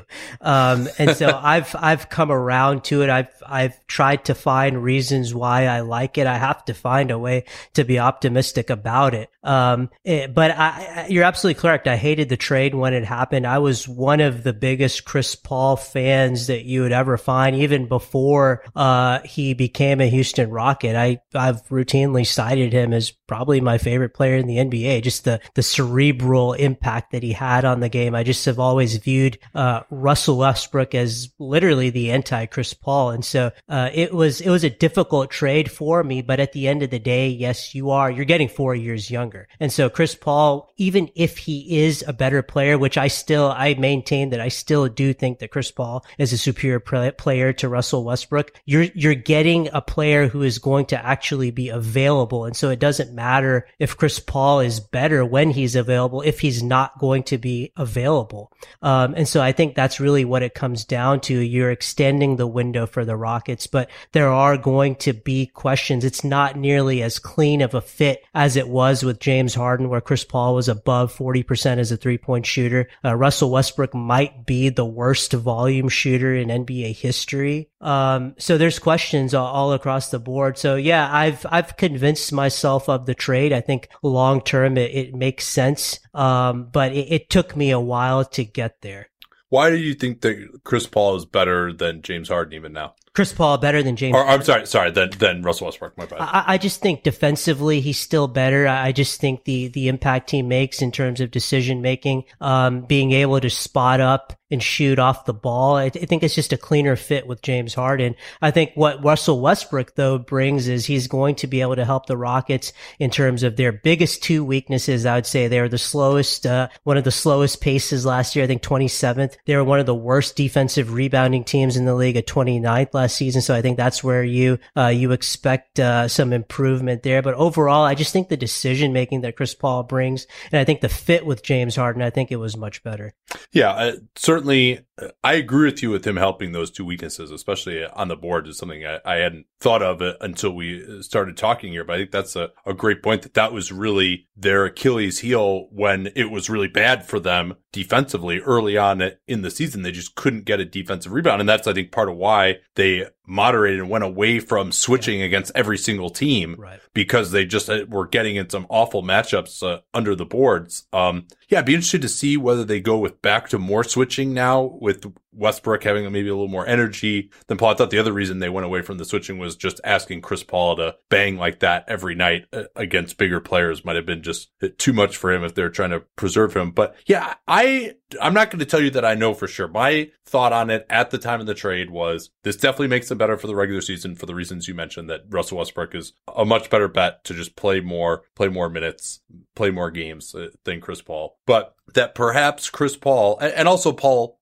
is more likely to decline a ton this year than Westbrook, even given that Paul has more of the old man game than Westbrook. He, as you said, 4 years older. But I did think that maybe if Paul could just maintain it and bring it at the absolute best level that he was capable of in the playoffs, that maybe they're giving up a little bit of playoff upside. Now, the other thing that's worth considering, though, is Russell Westbrook has never really had spread pick and roll around him. The few times that he was able to go to that in Oklahoma City with Steven Adams, a pretty good pick and roll center with legitimate NBA spacing around him, it looked pretty darn unstoppable. Now, that was a couple years ago. Westbrook's not the same player as a couple years ago. If he were, he wouldn't have been available. But what do you think of the idea that Westbrook could just be better than he was in Oklahoma City in this Houston system? Yeah, and I don't have the numbers, perhaps you do, but they look pretty phenomenal whenever whenever the Thunder historically were able to surround lineups with Westbrook and Adams with shooting. And so they've never had what they're going to be able to put around Westbrook with this Houston team, the type of shooting that they have. And so, yeah, absolutely. Yeah. And not even the shooting, but I just think like the idea that this is what we're doing. You get out of the way to the 3-point line if you are not involved in the action, and we're going to have one guy coming in and setting the screen, or they might even have, a 5-out look with PJ Tucker. I mean, the idea, I think the personnel and also just the philosophy as well. Like Mike D'Antoni is not going to deal with having a guy who can't space the floor. Absolutely. 100% agree.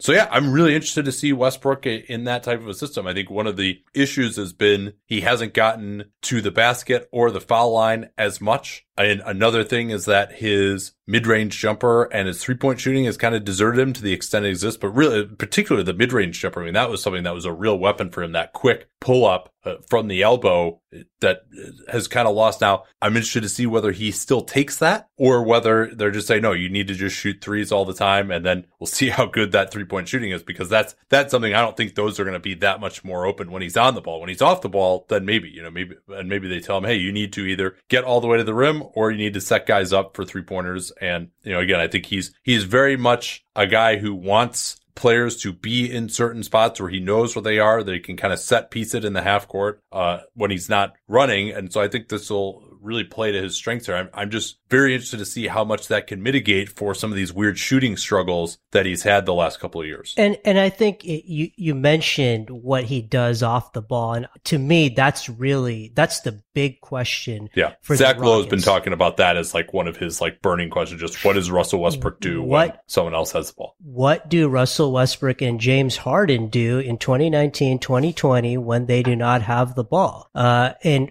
Rockets fans are going to hate me for saying this, but people have compiled clips of them moving without the ball when they were together in OKC. They're saying the right things, but they were completely different players back then than they are now. They had a lot more energy back then, for one. They were not the supersized stars that they have become, that they've turned into now. And so I can't help but be skeptical and worry, and expect that this is going to be nothing but a your turn, my turn sort of thing. They're saying all of the right things, but I have to see it. And to this point, we haven't seen any evidence so far of either of these guys being willing to move off the ball. Yeah, I mean, in OKC, they had some pet sets that they would run, like with Westbrook screening for Kevin Durant, for example. That's something that maybe they could get back to that type of action. But yeah, I mean, we've been hearing in Houston basically ever since James Harden became their superstar that they need more ball movement, and they've never gotten it, and that's through 3 different coaches. So I'm guessing that a lot of that is just that's how James Harden wants to play. And guess what? Against 95% of the league, James Harden will kick your ass whether you move the ball or not. So, yeah. And that was allegedly what Chris Paul's big gripe with James Harden was, which eventually forced him out, that James Harden was undermining him during Chris Paul's possessions, not really making himself free off of the ball. And so what makes us think that that's going to happen with Westbrook just because they're such good friends? Now, I have every reason to hope that it works out. And like you said, I think they're going to be so good otherwise that it's not going to matter until they face the Clippers or someone like that. And so my worry is that here's really my big worry for this season as someone who follows the Rockets, is that they're not going to really need to turn it up in that way until it's too late. And so I worry that they're going to get away with these bad habits throughout the regular season, be able to coast to the 1st or 2nd seed because they're going to have such good health. And then once they face the Clippers, I don't know if it's going to be too late on that end. Yeah, and there's a lot of other teams out there that I think could give them some problems too. And I guess your question, the one question you have is, well, is James Harden going to be a lot more stoppable now because he has Russell Westbrook on his team? And, maybe not. I mean, I don't know if Russell Westbrook's guy is going to straight double team James Harden at the arc. Now, maybe because you have Russell Westbrook out there, the extreme strategy, force James Harden to his right. We're just not going to give you the step back. You have to get inside the arc. and then Russell Westbrook's guy is just going to come and help. Maybe that could be the strategy that we're going to see more teams employing. Certainly some of the success the Bucks and the Jazz had might indicate that. And also James Harden is getting to an age where he's not the same finisher at the rim that he was 3-4 years ago at this point in time. He's not going to go up and uncork a dunk very often. Maybe once or twice a year he can get that. Whereas, before, if you gave him a head of steam, he's either getting to the foul line or he's going to score every time. But there's not that many teams that have a Brook Lopez or a Rudy Gobert, or that are together enough to say, all right, yeah, we're going to break out this crazy scheme against Harden and we're going to not guard Westbrook. That's the guy who's going to help every time. In the regular season, I agree with you. I don't think that we're going to see this be as much of a problem. Right. Absolutely. Anybody else that we should talk about here? I mean, I guess Harden, obviously had a historic season last year, was up and down in the playoffs. I thought he had some really good moments, especially early in that Utah series, and it had some big games against Golden State, but ultimately wasn't able to deliver it on the end of games 5 and 6. Although I did think the whole, he didn't shoot enough at the end of game 5 was a little bit overblown. But do you think it's possible that he can get even better? He's breaking out this one leg 3-pointer, which was crazy. I saw that the other night in their preseason scrimmage against whatever that was it Shanghai that they played? Yeah. But he's shooting like one-legged 3-pointers off his left foot going to his right. I mean, it's just crazy footwork. I hope he tries to uncork that in games. I mean, there's no reason in theory why that's a harder shot than the step back. It's not something that people have tried. But do you think that he can continue to get better, or is it just maybe a gentle decline time for him here? I think he turns 30 this year. He's 30. I honestly don't know what to expect with him anymore, because I think this will be maybe the third or fourth year in a row where we've all said that there really isn't much room to grow, and every year he comes back and adds something else. Now, for sure, there's absolutely no way that usage is going to be anywhere near as high as it was last season. And if it is, there's a problem. And so you're not going to see the total aggregate statistics and production that he had last season. But in terms of his overall efficiency, I just can't bring myself. I don't want to be a fool again, and predict that he's not going to get even better, because there really isn't any indication yet that he's slowing down, even though he should be pretty soon here at turning age 30. Yeah, I mean, just so we have it, 36.1 points a game, 7.5 assists, 6.6 rebounds, 2 steals. That's the one place where he brings value on defense other than guarding the post, and 5 turnovers per game, 40.8% usage, which is the second highest that we've ever seen, I think, behind Russell Westbrook in that 2017. So yeah, it's got to go down a little bit. Even Chris Paul was a guy who was in the low 20s in usage at this point in his career. So Westbrook, he's taken a step back to Paul George, perhaps maybe more than some people realize. Yeah. But OKC still desperately needed him to create some offense. And so he doesn't really, he's out there to score and he's out there to create. So yeah, I think now when Harden is on the floor without Westbrook, we'll probably see him go back to that same type of level. I'd be very interested to see what their stats look like when they're not on the floor with each other. Go ahead. And I think D'Antoni mentioned that the plan is for each of them to have the team to themselves for about 13 minutes a game. And so you're going to be able to stagger them in that manner. And so, I absolutely think that usage is going to be astronomical during that time when he's on the court by himself. But obviously you expect to have Westbrook a lot more available than you did Chris Paul last season. The other guy I'm a little worried about, and I'm not saying I'm worried about Harden, but the one guy that I am worried about with a potential regression here is PJ Tucker. Age 34 season. He has been basically as good as ever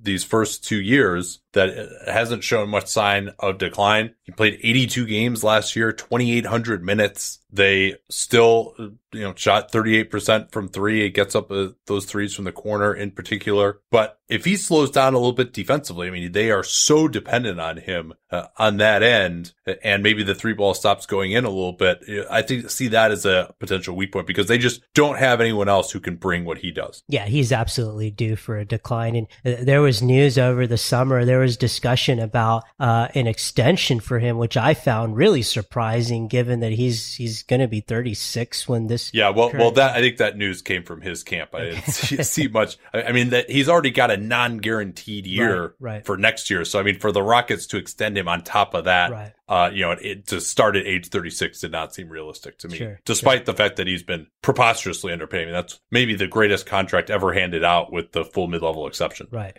And yeah, I mean, I see no reason to think that he's going to be able to continue at this level given what they depend upon him for, just the workload, and being able to defend guys much bigger than him routinely, entering his. See, I think he'll be good at that. I think it's more his ability to move his feet on the perimeter. That's what I'm a little more concerned about. Right.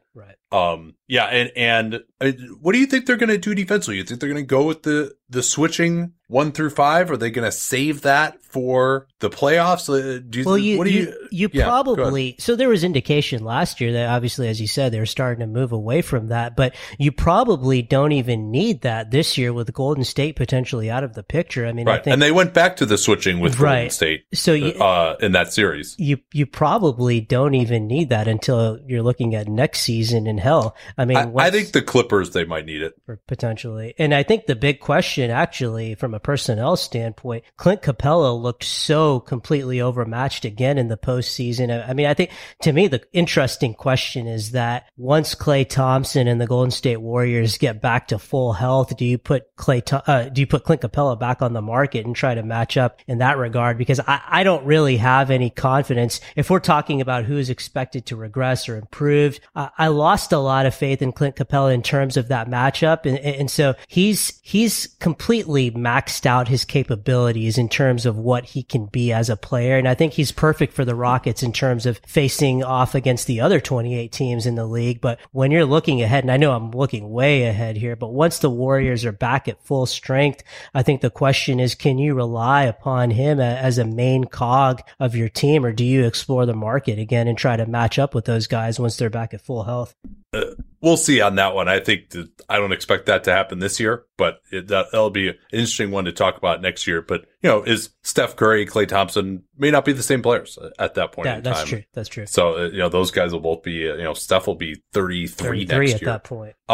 So anybody you're looking as a major improvement candidate for these guys? So I know, I think you said you were down on him or you were mixed, but to me, really, Daniel House. Oh yeah. No, I mean, I was just trying to factually relate what I thought happened last year. I didn't really, I think he could be an important player for them. I thought that was a good contract that they gave him. And he was atrocious in the postseason. That's to be expected. I mean, he hadn't really played even half a full season yet as an NBA but player. his big problem was he couldn't guard Kevin Durant, and a lot of people have failed at that. Right. And even on the offensive side of the ball, he just looked scared. But you look at what he did, his production last season, 42% from three overall. He was, way in the high 40s as a starter. But really the big thing that stood out to me was that the Rockets had their best rebounding stretch of the year when he was a starter. And so I think right now the plan is to start Gordon. I think perhaps as some sense of loyalty. That's the plan. But as the Rockets' biggest weakness last season was on the defensive boards, I think if the Westbrook addition doesn't fix that, I think you'll see Daniel House move into the starting lineup for Gordon just so that they can have a bigger guy in the lineup. And he did a really good job, obviously aside from the Durants of the world, but he did a really good job in the switching defense.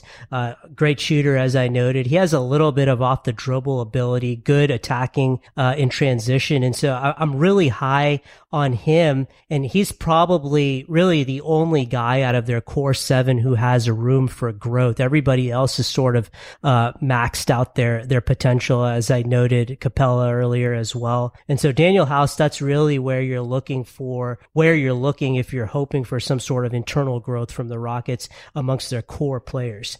Yeah, maybe Austin Rivers could shoot it a little bit better, but I agree with you there. I mean, House this is his age 26 season, so he's not as young as people think. He kind of bounced around for 3 years or so in both the G League and the NBA before last season. And yeah, he's not going to shoot 42% from downtown again this year on 6.5 attempts per game, and that's or per 36 minutes, I should say. But I think as long as he's needs to be guarded out there, he also provides a nice job attacking closeout at times when he's feeling it. He can get up for some big dunks. So I think, I really want to see where his individual defense is at. And that's, I guess we talked about if there are going to be any scheme changes. So where I wanted to get to now is this team defensively, on paper to me, they're a little bit worse for giving up Paul for Westbrook. Yeah. You're in agreement there? Yeah, I agree with that. And I think that's probably a controversial point, depending on how you rate Westbrook. I think the numbers are a little bit all over the place versus the eye test. But I think Paul is probably a better defender than Westbrook is, even still at this age. He's, doesn't gamble, and still very strong. And so I personally think that is a step down from Paul back down to Westbrook. Yeah, and Westbrook, I mean, they're just possessions where he just completely falls asleep. I mean, even like critical possessions of the game. And you could say, well, maybe he can focus in a little bit more on defense because he won't have as big of a load. But, he had Paul George as the number one option last year. And I mean, I remember in that Portland series, he's like spending possessions with his hands on his knees for like entire possessions with 3 minutes left in game 5. It's just and I worry a little bit that the defense can take a step back because now you've got two guys who really are just not that focused on the defensive end between him and Harden. Harden, his effort will wax and wane, obviously, but he can certainly be attacked. He's got a little more intelligence maybe than Westbrook, but these are both guys who generally are not going to be able to stay with a shooter that aren't that great at getting back on defense. That there's just a lot of issues with their effort and concentration defensively.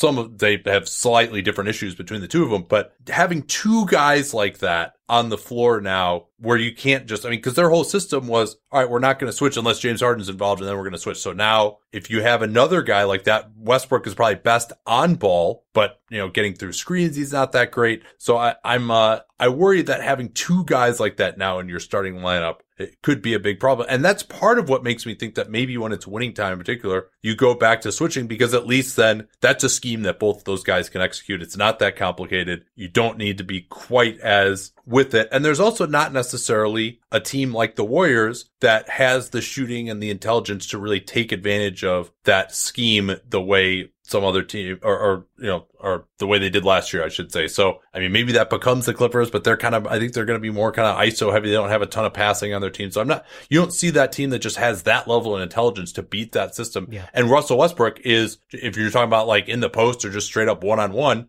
probably that's the one place where he is better than Paul. Right. And as you just said, that team, the Warriors, they're not there. The other guy that I think we haven't talked about defensively, Clint Capella noticeably did take a step back last season on the perimeter. Yeah. And that was a big part of why they looked so bad overall to start the season. It was really bizarre. I don't know if there was some sort of physical problem there, but Tim McMahon indicated that he had a good time celebrating his new contract. So we'll see what kind of shape he comes into. Yeah, it certainly looked like that. So here's something that I'm very interested to see what you say. What is something about this team, and this is a team that's been in the spotlight for a number of years now, that you feel strongly about that is counter to what the national perception of the team is? I think in the asterisk here, obviously, as we just discussed, swapping out Westbrook for Paul, I think overall, when we're talking about the narrative, I think it's a good defensive team. They were second, as I said, second in defensive rating after the All-Star break. But they will take a step back this season, I think, from Paul to Westbrook. But I think the narrative amongst people who don't really watch things closely, and you see a D'Antoni team and you know that it's very powerful offensively, but I think the narrative is that they're just an awful defensive team, which I don't think that's the case. They're an awful rebounding team, particularly last season, but defensively, that's not fair at all. And I think that that's what the narrative has been. And I think another narrative amongst those who are much less informed, the Charles Barkley's of the world. There's an idea that they're a fast-paced team, but they're actually the slowest-paced team in the league. And I think Westbrook is going to do a lot for that. You're going to see them completely change things, and he's going to help them in transition. And so I would say those are really the two things that stand out. I'm really interested to see. Yeah, I mean, I agree with you on the defense. I mean, especially 2 years ago, they're the only team that ever had any kind of a defensive stretch against the KD Warriors, and the switching really flummoxed a lot of other teams too, despite them, or in addition to them. So I really want to see whether James Harden is going to run with Russell Westbrook or not. I mean, he has a history of when he doesn't have the ball, kind of just chilling by half court, not even crossing half court when someone else pushes the ball up. Like, I want to see if Russell Westbrook is pushing the ball, is James Harden actually going to at least run to get to the 3-point line when Russell Westbrook is pushing it, or is he just going to kind of wait back there and just say, let's see whether Russ can do anything or not. But that's having one fewer guy on the fast break makes it a lot less likely that fast break is going to succeed. So I do want to see whether Harden is really going to actually, because we haven't seen him really push the ball very much personally. Chris Paul didn't want to do that, so we didn't see him having to run the lane. I want to see if he's actually going to get out in transition. Yeah, I wouldn't hold your breath on that. The way that I look at it, and I know this is a gross oversimplification, but I almost see it as two different teams when Harden will have the ball in the half court versus the Westbrook possessions, which will just be off the rebound and he'll just go. But they're not going to be able to reach their full potential unless both of those guys are involved in the play. And I go back to the question that I brought up earlier. That's going to be the single biggest question mark for the Rockets, is what do these guys do when they don't have the ball, when the other guy has the ball? Yeah. And it's, I'm just, certainly the coaching staff has been very concerned about that, but these are, at least on the surface, two of the more uncoachable players in the league. And James Harden chafed when Chris Paul wanted him to do some stuff. Now, maybe that was, Chris Paul isn't known as the easiest guy to get along with either. Russell Westbrook has a reputation of just kind of doing what he wants on both ends and resisting coaching. They've wanted more ball movement for years. They've never really gotten that. So, I do think Harden has improved his defense. That's probably something that doesn't necessarily fall into that. So, yeah, I want to see, number one, it's a tough strategic challenge, even if you get guys doing exactly what you want them to do. But then are they actually going to be executing what the coaching staff has in mind? That's going to be a question also. He's so good that you almost just kind of have to turn your head the other way with some of these issues sometimes. I mean, it just comes with the territory, unfortunately. What do you see as some other playing time lineup decisions that Mike D'Antoni is going to have to make with this group? So the core 7 is set. I think we agree. I think everybody is on the same page with that. As your starters are going to be Westbrook, Harden, Gordon, Capella, Tucker, and then your first two off the bench are House and Rivers. I think Nene and Tyson Chandler are going to take turns as that backup big. Well, I mean, Nene, if he plays more than 10 games, they're at risk of him making another $2.5 million. So I mean, and also there's this disturbing news, which whether it's related to this or not, that he has this recurring groin issue. He's going to miss all of camp. I mean, I think it's greater than 50% chance he plays less than 10 games this year. I think that's a safe bet. Yeah. And when you said disturbing news, I thought you were going to be referring to Anthony Bennett, who I was hopeful that maybe he could revive his career, one of the last spots on the roster, but it's looking like he's not going to make the team, having knee surgery. I think the guy, again, that I really hope gets a shot is Gary Clark, because he's a young, cheap player that he does a lot of things very well. He's an intelligent player. He plays within himself. He is in the 98th percentile last season among forwards and block shot percentage. And so the Rockets, they have a very small team. So they actually, and it's easy to use the Carmelo Anthony disaster as a barometer, but they got things turned around last season early when they pulled Anthony for Gary Clark. Now you might say, even a replacement level player at that point would help turn things around. But Gary Clark, he showed a lot on the defensive side of the ball. And so I just feel like it's very important. He also hit shots very early. And then I think that kind of waned. Am I remembering that correctly? Yes. And I mean, and also once Daniel House cracked the rotation, rotation. That was it for Gary Clark. I just think that you really need to invest in developing these cheap club controlled guys like Clark and Hardenstein, so that you're not having to rely on veterans in the postseason who might have worn out by that point. And so I really hope that D'Antoni is able to give him a shot, because defensively he brings a lot of versatility. Yeah, Clark, I was not that happy with what he did in Summer League, and the shooting still was not there. I mean, he shot 29.4% on threes in 7 G League games and 29.4% on threes in 51 NBA games. And so my question to you is, I'm not buying that he's going to be a passable shooter this year. I think that's the track record is not necessarily there even in college.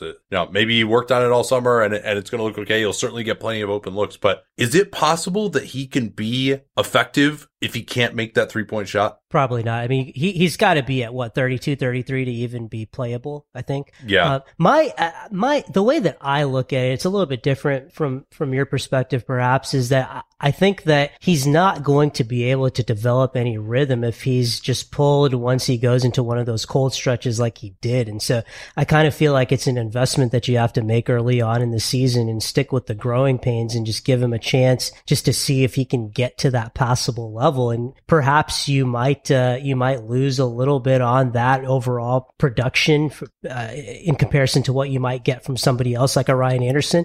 But I feel like just trying that out overall in the long term, I think that helps you, because 2 years ago, as you might remember, and I still remember from nightmares that I have, when Ryan Anderson was forced to play 2 minutes in a critical Game 7 because the Rockets were just barraged with injuries to key players like Ba Mute. And so they were in a Game 7 with Joe Johnson and Ryan Anderson playing critical second half minutes. And I want to avoid that at all costs. And so I'm not saying that Gary Clark, by no means is he Bruce Bowen, but I'm saying that I want the Rockets to just invest in players who are actually going to be passable when it actually matters in the postseason. Now, obviously, the Golden State Warriors are not there anymore, but I'm not going to sleep on the Clippers as a formidable opponent. And so the point really is that I hope that they're they take more of a long-term outlook to this, and they don't just award minutes to Ryan Anderson when they can just take a look at some of these younger players. Yeah, although I think Anderson can actually help them potentially. Who knows? He could just be done, but he was pretty good in 17-18, and then he had that ankle injury. He came back. He wasn't healthy. Obviously was miscast in that playoff series. And then he played 7 games or whatever it was, 8 games with Phoenix. They shut him down. They traded Miami. And so, he's older. He couldn't hit shots for 8 games in Phoenix, but it would be a precipitous decline indeed if he's just can't contribute at all. I fully expect him to still be able to knock down shots. And it's interesting when you talk about the decline, when you look at Ryan Anderson's overall career decline, because he was a very good rebounder very early on in his career with the Orlando Magic. And just as you slowly see the progression, no longer being able to attack smaller players on switches. And so he just suddenly just became a completely one-dimensional player to where he is now. But I still expect him to be able to hit shots. And I think I actually expect that he's going to be a part of the rotation. Yeah, and maybe he would get some time at backup center. Maybe Clark could get some time as a small ball center. You mentioned that his block rate was a little bit better, and maybe that's because Tyson Chandler just to me is not it. Like, I think he, maybe having him in the locker room would be good. They've got plenty of good vets there already, and I think he just couldn't play enough minutes with the Lakers. Like, there's a 10-game stretch when it looked like he had saved their season because their backup center position was such a disaster last year. But then he fell out of the rotation, I think, because he just couldn't play the minutes. And, certainly Tyson Chandler from 10 years ago would be absolutely amazing for this group, but he's not that anymore. And in particular, they're not going to be able to do the switching system with him out there or any kind of really getting out on the floor. He's just a little bit too immobile at this point, and also a huge injury risk. But the good news is I think they're fine going in the season like that. There's going to be backup center options on the buyout market. Like, it's not the end of the world to me that they don't have someone in that position. That I carp all the time about how it's an easy position to fill. What about Hartenstein? Can he contribute at all, or are you giving up on him? No, I haven't given up at all. I mean, there was, I think one of the most fascinating stats last season, very early on, way too early for the statistic to mean anything. This was before sample size was meant anything, but he had the highest net rating on the team, and it was fascinating. Just the energy that he brought. But I don't expect that he's going to make the rotation. Just to go back to Clark, and I know this is an issue just way on the margins, but my hope of hopes is that he is the backup center for this team this season. I think that the reason that they've carried Dene for the last several years and why they have Tyson Chandler now is because against those matchups against the much more physical centers, and I know there aren't that many anymore, but Clint Capella has kind of been manhandled. And so that's when the Rockets have quickly come in with Nene. But they played Gary Clark as their backup center against the Milwaukee Bucks and against the Golden State Warriors. And so I hope that they can extend that to the rest of the league. But Hartenstein, no, I haven't given up hope on him a lot. He brings a lot of energy. He's improved his shooting, as he said to me on Twitter. I think he shot over 50% from three in the postseason. Tell me about that. What happened there? I missed that. So, there's a lot of discussion on Rockets Twitter about how he can be a stretch five. And so I sort of, fired back at that, saying, I keep seeing all this stuff about Hartenstein being a stretch five, but I don't see the numbers at all. And he replied to me and said, well, I've been working really hard on it, and I shot X percent in the postseason. I think it was like 45%. And so, good for like the G League postseason. Right. So good for him. I mean, he's clearly working on it.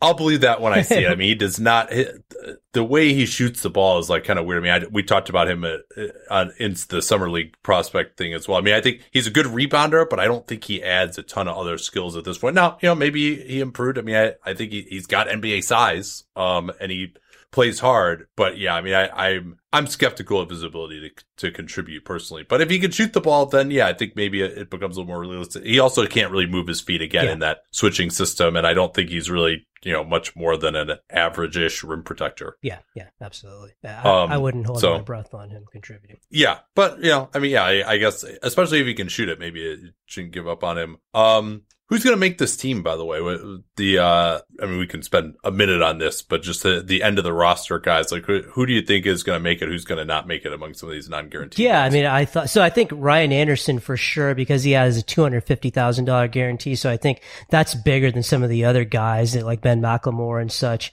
So I think Ryan Anderson for sure. I thought Bennett was going to fill out the roster, but he's obviously not. So the other guys, you have Chris Clemens, McLemore, and let me look at who else do we have here? Shamori Pons, William McDowell White. And, those guys seem kind of more. Really not too familiar with those guys. Clemens has looked, just really exciting, but of course, I mean, Mike Frazier is the other guy too. Sorry, right. Who's come out of their system? Clemens would be really fun, but obviously, when you have Westbrook and Austin Rivers, he's not going to even sniff the rotation. But it's really, I really don't have a good pulse on what we're looking at here in terms of filling out those last few spots. Yeah, well, we'll see. I mean, it seems like it is interesting, at least, that there are a few jobs that could potentially be won in camp. And obviously, their tax situation, it could matter there as well. Like Ben McLemore. The tax situation controls all, Nate. Crunch time lineup? What do you think? So I think where you're set, of course, Harden, Westbrook, Gordon, and Tucker, those four, I think without a doubt, unless Gordon is in one of those weird stretches where he looks like he's 45 instead of 30. But after those four, then you just play it depending on matchup. Capella, House, Rivers. Westbrook gives you a little bit more flexibility depending on how you look at it. If this rebounding actually improves with him in there, I think that lets you go with Rivers in there instead of a bigger lineup. But I think really that's what it's going to look like, that core four, and then filling in depending on the matchups. Yeah, and whether they want to go with Tucker at center and then go with House. I mean, I don't know. Austin Rivers seems like that'd be pushing it a little bit too much. We're going to move Gordon to the four. So it kind of seems like House or Capella is the question. Particularly now that Golden State's out of the picture. And so, there's really no need to go that small against anyone. So strengths for this group that we haven't talked about yet? So we did talk about the main strength, and you mentioned it actually. And to me, there's two main strengths. There's continuity, which they have more than any other contender, but also durability. So you look at Westbrook and Harden have each only missed about, I think, 15 or 16 games total over the last 4 or 5 years. Whereas you look at the Clippers, and so Kawhi, there's going to be load management there. Paul George expected to miss, I think, the first several weeks of the year. And then the Lakers, where Davis has never played more than such and such games. LeBron now 35. And so for the Rockets, and this is a big, this is in huge contrast to last season when you had the issue with you just wanting to have Chris Paul and bubble tape the entire season. Now I think you can, and I have to knock on wood before I say this, I think with Westbrook and Harden, even if there are fit issues, I think you're going to be able to get to the finish line just having those guys available. That's a strength in and of itself. Availability is one of the greatest skills that just really is underrated. And so I think that's really the big thing. It's such a huge distinction, just such a huge difference from the Rockets and previewing them last year when you were just literally, you were holding your breath entering the year with Chris Paul. When is the next Chris Paul injury going to strike? I mean, Nate, I tell you, every single time that Chris Paul made an aggressive dribble move, I held my breath last season. Just worried about the injury. And so I have to knock on wood here, but I think durability, I think just even despite setting aside whatever fit issues that there might be, I think just having those guys available is going to be a strength above the other core contenders. Yeah, and you could throw Tucker into that category too. I mean, he basically has never been hurt that I recall since he's been a Rocket. But I'm a little bit worried about Westbrook coming off of yet another knee procedure, and you wonder if maybe he ends up moving into a different part of his career where he's going to have some chronic knee soreness as well. I mean, that knee has been operated on many, many a time at this point, and this was a minor, supposedly an elective procedure, although, Oklahoma City is not exactly well known for being totally transparent about these injuries when they say it's a minor surgery or whatever. So, I mean, I think odds on you're probably right, but I'm a little bit worried there about Westbrook and Tucker with the age issue. Yeah, it's coming. I mean, the Westbrook, the drastic Westbrook decline is coming. We don't know what year it's going to be, but it's coming. And so with that trade, it was basically just a calculus that the drastic Chris Paul decline has already come. And so how long can you push that bill off further, and how many more years can you buy yourself? And so you're absolutely right. It's coming. What about weaknesses? I think, as I said, really the single biggest weakness of this team, defensive rebounding, 29th last season. Can Westbrook help them improve that? Does the trade-off between what you lose defensively but what you gain on the boards, so what does that do in the aggregate? And so really weaknesses, defensive rebounding, and then the questions over fit that we discussed. It's just not a clean fit at all. And so there's just going to have to be gymnastics to try to see if they can put it all together. Whereas with Paul, it just seems so seamless at times in that first season before injuries, blew everything up. Yeah, I mentioned the perimeter defense with Harden and Westbrook maybe being a problem. Another thing I might look at is, at least in the playoffs, is turnovers. That's where Harden, a little bit above average for a big superstar. Granted, he had a huge load last year, but I find that a lot of times you can really tell his good games and his bad games by whether he's turning the ball over or not, and whether teams are making it difficult for him. And then Westbrook, he can struggle with his decision making as well. He can have some of these headlong rushes. Maybe he can get better because he'll have a little bit more space, but he's certainly been criticized for some turnover problems. So those guys can both have games where it looks really bad for them from a turnover perspective, and especially against a team like the Clippers, where they've really got some sharks like Leonard and George. That might be something that would come up to bite them a little bit. Finishing at the rim, other than Capella, who, can get up for some dunks, but he's not a great finisher on non-dunks against the bigger guys. Harden, I think, has taken a step back there. Westbrook has never had great touch. He makes up for it with volume and getting there a lot, but hopefully that'll continue for him. But, he hasn't been amazing there. Overall athleticism seems like they're kind of towards the bottom half of the league there. I don't know, any comment on any of those? They're probably, I would say, the least athletic of the best teams in the league. Depending on how you view LeBron at this point. But really only Westbrook stands out to you at this point, as well, I guess Capella as well. But you look at the other House, I guess, too, maybe to some degree.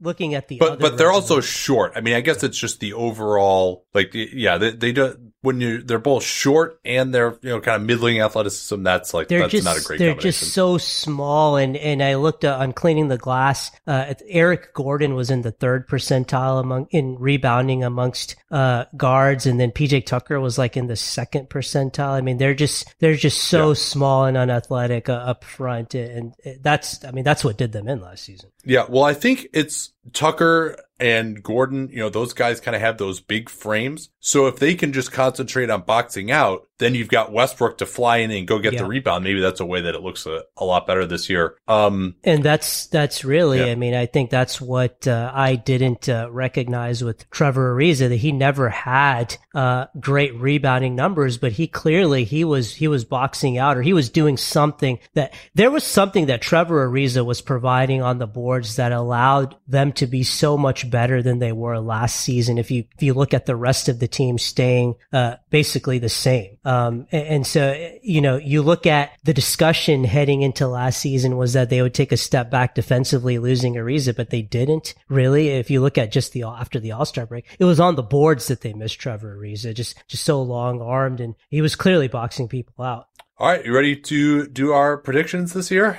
I am. I will go first. I'm going to say 56 wins for this group. I think they'll be a top 5 offense. I think the defense can be, lower end of the top 10. I do think they'll take a step back from where they were in the great days of last season, and probably, when they were, I think, number 2, you said. So I see them kind of being in the 8 or 9 range defensively. So I think 56 wins is pretty good. I think they're not going to take their foot off the gas in the regular season. This team doesn't really do that, and they're going to really want to fight for the number 1 seed, you would imagine. So that's where I'm at. 56 wins for these guys. And we can talk about the playoffs a little bit in a second. This might be the closest you and I have been in 5 or 6 years now, because I was going to say 57 and 25.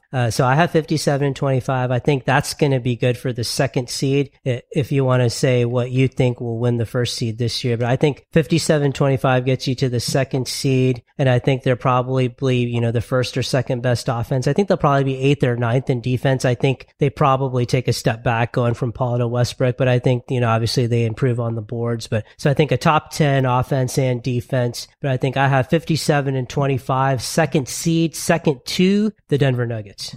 Ooh, that's interesting. Okay. Yeah. I think I'm probably going to pick these guys to be the number 1 seed, actually. But here's what I wanted to talk about. Well, let me stop you there. Let me stop you. So you think 56 and 26 wins the West this year? You think there's that great parity? No, I think it's just, I don't think they're for sure going to win. I think there's any of 4 or 5 teams that could be the number 1 seed, but I'm just not, I don't see that awesome 60 win team out there right now. But this is a group that at least has a history of playing at that level at times. So I like them to maybe get to that point compared to some of these other teams. And I like their health a little bit better than some of these other teams as well. So, and I think they're also, with the Westbrook joining up, they're going to want to get out to the gate early and prove that this is working. So no, I don't think 56, I would imagine the number 1 seed will be a little bit higher than that, but I'm just generally a little bit more conservative in those predictions, and I think they have the best chance of anybody. I think they're the only guys that I have winning over 55 games as of now, but I'll think about it a little bit more. I haven't done a lot of those teams yet, but when we did our over-unders, the Rockets and Clippers and Jazz all are 54.5, and the Rockets are the only one I predicted an over for among those 3. Yeah, my 3 teams that I have to think about for the contention for the number 1 seed was Houston, Utah, and Denver. I think the injury issues and the depth issues for the Lakers and Clippers, I think that's what's going to push them a little bit lower in the regular season. So how do you think they match up against the other West contenders? Who do you think they're going to handle okay, and who are you worried about? So, I mean, obviously the team that you're really worried about is the Clippers, when you can throw out Leonard, George, and don't forget Beverly as well. And so that's the team that just absolutely terrifies me. And I can't even really conceive of what LeBron and Davis are going to look like together in that pick and roll. Regardless of who they have around them depth wise in a 7-game series. And so that's really frightening. I don't really, nobody else really scares me that much in a playoff series. Now, I know I said that Denver would be the top seed, but they've always killed Denver. Right, because of the Capella and Jokic matchup. Now, I don't know what Jeremy Grant's addition does there, but they can't guard Harden either. Right. I mean, that's the other problem. And so, and part of that is Jokic, I think, too. I mean, they generally, my recollection last year is they're bringing Jokic way out on the floor, and James Harden might be the best pocket passer of all time, and he just hits guys going to the rim every single time against that cover. Yeah, and it doesn't matter if you have Jeremy Grant there to cover for Jokic, because you still have to have Jokic on the floor, and they're going to hunt him out. And so no one else really scares me that much, aside from the Clippers, really.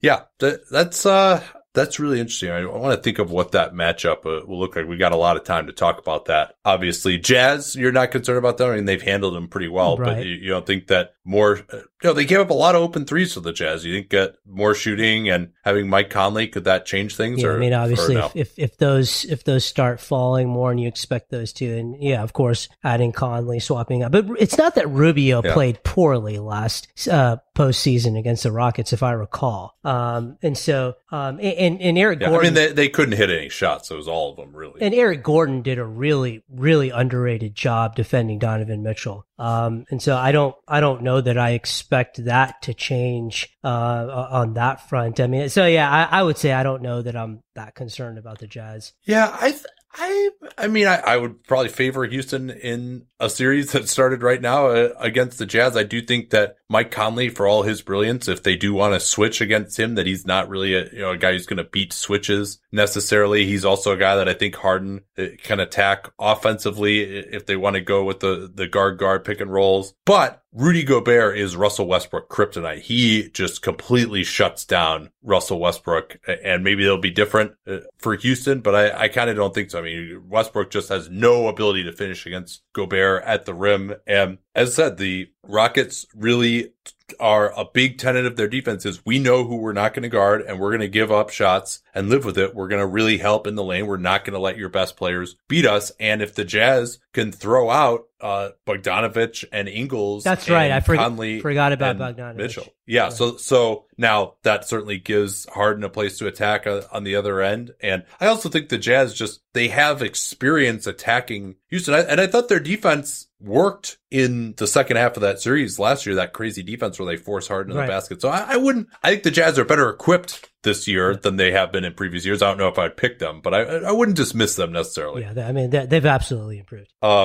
Yeah, Golden State, I just don't have it at that level this year. And yeah, so I mean, the Lakers are just what they're going to be from a matchup perspective and how good LeBron is going to be. I mean, when we really get into the playoffs, that's the question that I just, if LeBron James is still looking like the best player in the league in the playoffs, then, maybe the Lakers are the favorites. And I do think I probably like the Clippers a little bit better than Houston as of now, but I certainly reserve a chance to change my mind. Maybe it just doesn't work out as well as we're all expecting. Wow. It to so let me stop you there. So you actually think that Houston possibly could be better than the Clippers? Cause that's definitely not a popular opinion. I mean, I think universally everybody, including me, I think everybody expects that the Clippers are going to be far and away the best team in the West. I mean, just being able to. No, I wouldn't say far and away at all. I think they might end up being my favorite, but I don't think it's at all clear. I think there's just too much uncertainty there with this group coming together for the first time. The health, I mean, if you're going to be closing games with Lou Williams and Montrezl Harrell, I don't know how good your defense can be, despite the fact that they have George and Leonard. And Leonard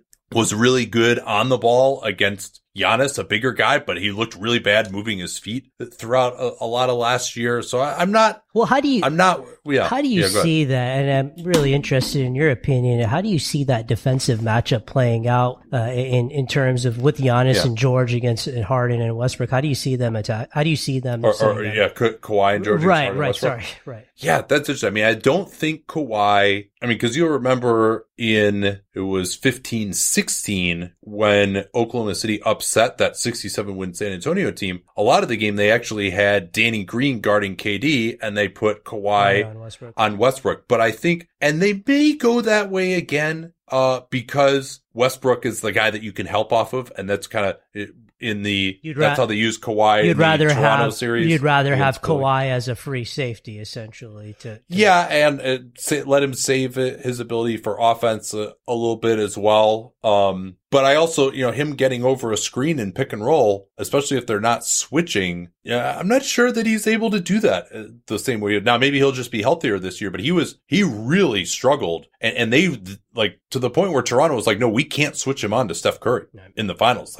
Steph Curry's just going to kill him. And even when they tried to play a conventional pick and roll defense with Green screening for Curry, he killed Kawhi. So no, maybe Kawhi will be better this year. I think so. Probably George on Harden to me would be the one. And then, maybe you just put Kawhi on PJ Tucker and let him freelance more there.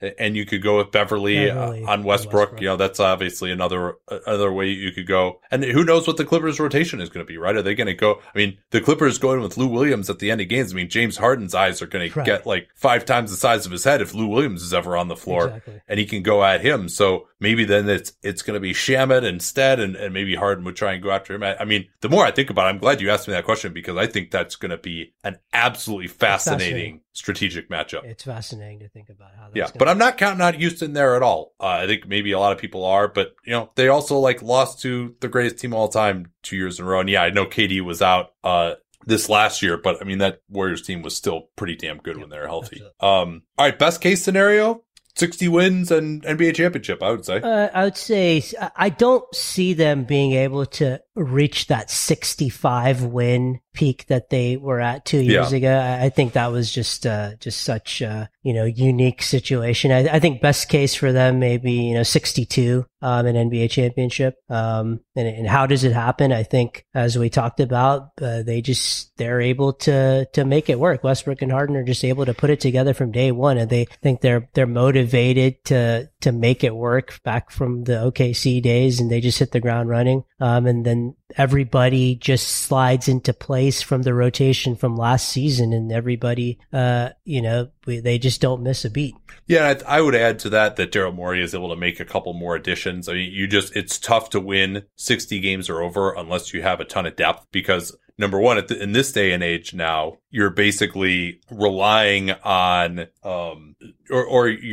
if you're going to win the number one seed, there's no need to push any harder than you normally would at the end of the season. So generally 60 wins is going to get you to the number one seed. And so now you're not going to push harder. And so you have to have depth if you're going to rest guys to still win games kind of down the end of the season when you have things wrapped up. So that's why, I think if they're going to get to 60, they'd have to shore up that depth a little bit, because certainly games that Harden doesn't play, you would have them in a pretty difficult position. And, some of the backups, so if they want to rest PJ Tucker, who probably really needs it, they really have no backup for him at all. So Gordon as well definitely needs to be resting. Worst case scenario?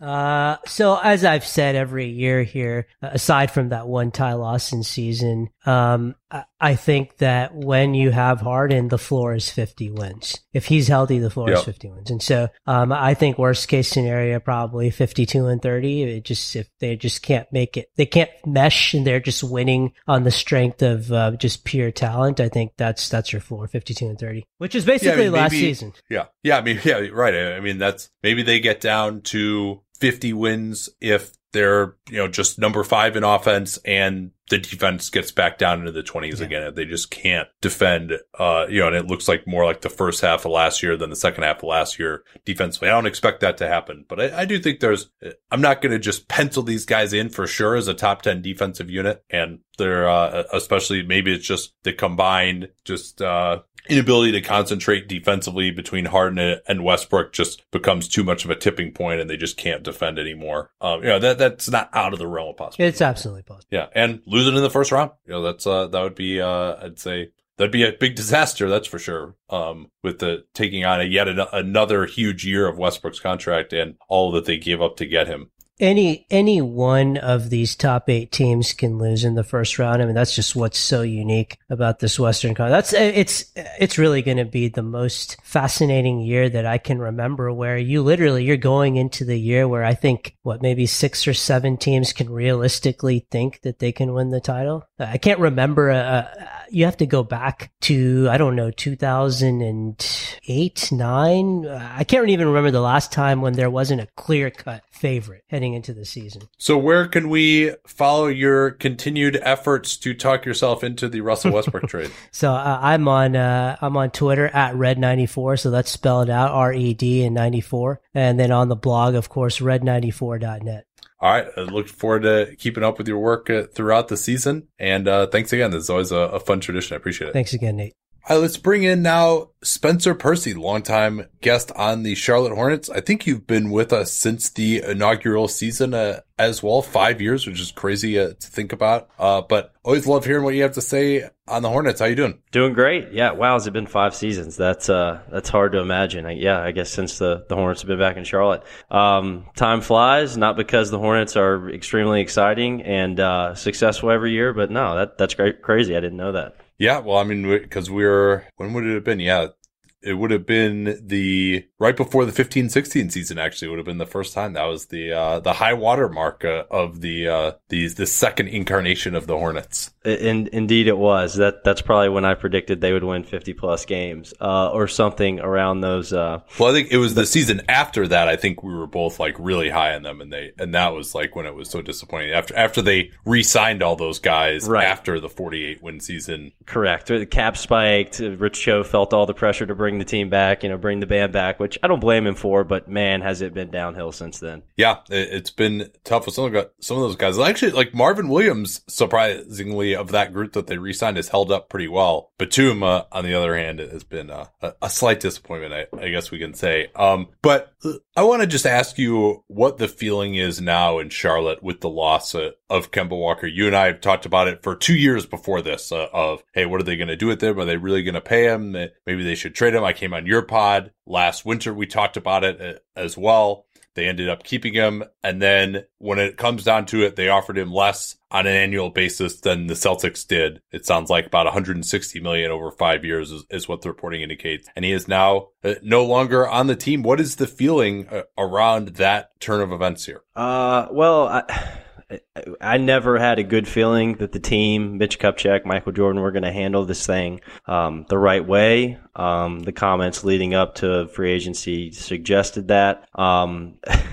You almost can't believe the quotes that Mitch Kupchak gave, a few weeks back about being floored by Kemba making All NBA. I mean, well, that's not true. First of all, it's obviously a lie. I mean, it's ridiculous. Just not, it's well, ridiculous. And they didn't even offer him as much as they could have offered him if he hadn't made All NBA. And that's the thing. It's just not only is it a poor excuse and a poor lie, but it's not true because it wouldn't have made a difference. I mean, $30 million off of what he could have made at 190 is still a very, very low ball offer. So it wouldn't, like, just to say, hey, we're shocked he didn't make All NBA, so that justifies our decisions. Like, it wouldn't have mattered anyways. You're still going to lowball him. So it's just the Kupchak era so far has just been an absolute disaster. I mean, who would have thought that was going to be the case either? So, they've terribly mismanaged this whole situation or did mismanage the whole situation with Kemba Walker, and it's really a shame because I do believe Kemba that he loved the city of Charlotte. I mean, I know he loves the city of Charlotte, and I do believe him when he said he wanted to stay.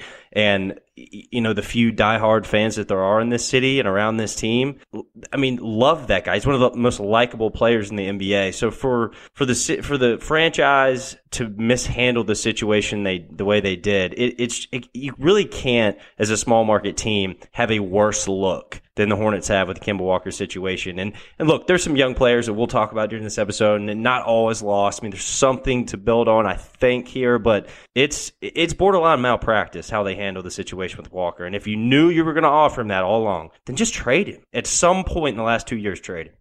Well, does the fan base, do you, as best you can tell, feel similarly to you? Yeah, I think so. I mean, there's always the eternal optimists that'll talk themselves into, well, we have a young Terry Rozier and a Dwayne Bacon and Miles Bridges and Devontae Graham, and hey, look, Malik Monk's still got something in the tank to show. There's always those folks, but yeah, I think you would have a really hard time polling the people that really care about Charlotte basketball in the city that aren't angry about the way the Kemba situation was managed. So I'm playing devil's advocate here. To me, and obviously we'll talk about this year's team in a second, but this is kind of the seminal thing that's happened. And I've talked about it so much. I think it's interesting now that, to discuss it with what eventually happened. But let's say you throw out it's a sunk cost. We should have traded him. We blew it. We didn't trade him. Should they have offered him enough to get him to stay? Which it sounded like if they would have offered him, the 190 with some of his comments before the free agency period began, that he might have taken that. Should they have offered him that contract? Like just for the health of the franchise, forget about, the fan loyalty and all that. Mm-hmm. Was that the right offer? Or should they have offered him enough to get him to stay? Or was it a better move to just move on and rebuild? And see, that's where, and I'm glad you bring that part of this up. That's where I'm like, I really don't mind the action, in a vacuum, the decision not to offer him even the 190 and just say, hey, we're moving on. That's fine. I actually think for Kemba Walker, an undersized guard, approaching his 30s, you got to figure the decline is coming here sooner than later. I'm good with that decision in a vacuum, but everything that came before that decision is the problem, right? If you pretty much knew that you were never going to offer him anywhere close to anything he would accept, then what is your real excuse for not trading him? Not getting something in the cupboard, in the war chest to move forward with, because they didn't. I mean, that's the bigger part to me. I don't mind the decision to not offer him what he was going to take. That's fine. I almost might have done the same thing, but I wouldn't have just let him stay on the roster because we were hosting the All-Star game. The All-Star game was coming irregardless of whether Kemba Walker was wearing a Hornets jersey or not, and you were going to make the city and the team and the NBA was going to make an equal amount of revenue from that weekend, whether or not Kemba Walker was here. So that's just a BS excuse. I posited this at one point, and we don't need to get into the political discussion, but just that the All-Star game being moved back 2 years because of the political situation, that perhaps that is the reason why they ended up not trading him earlier than they did. I mean, that would be just hilarious if that's what it ended up being.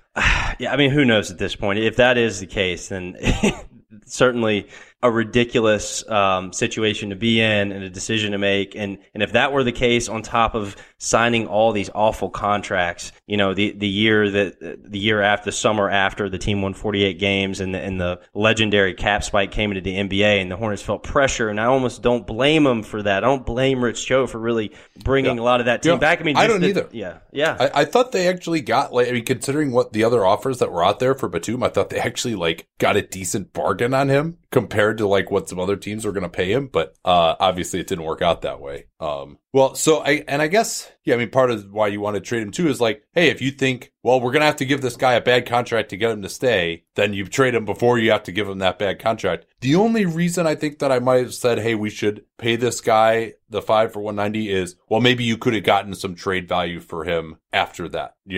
Same way as the Clippers did with Blake Griffin. Trade him while he's still valuable before he, really gets onto the back end of that contract. But, that doesn't make you look too great from a PR standpoint either. I think I'm probably more in agreement with you that just letting him go and starting the rebuild. And, you also consider that you're going to win some games again with him where they really need to just get more talent on this roster. But it's such a bummer because it's they kept him to not make the playoffs the last 2 years. And, does it really matter that they had him these last 2 years and didn't make the playoffs and that they won 37 games a year or whatever instead of 26? And now you've extended the rebuild out another 2 years from where they could have got it started earlier. Maybe try to move him to Cleveland in that 2018 trade deadline. It sounded like they had a deal on the table there if they'd wanted to move him. So Exactly. I mean, exactly right. But at this point, it's very clear that isn't and never has been, again, reloading the war chest. That is not the focus of this franchise in its current form as Michael Jordan as the owner.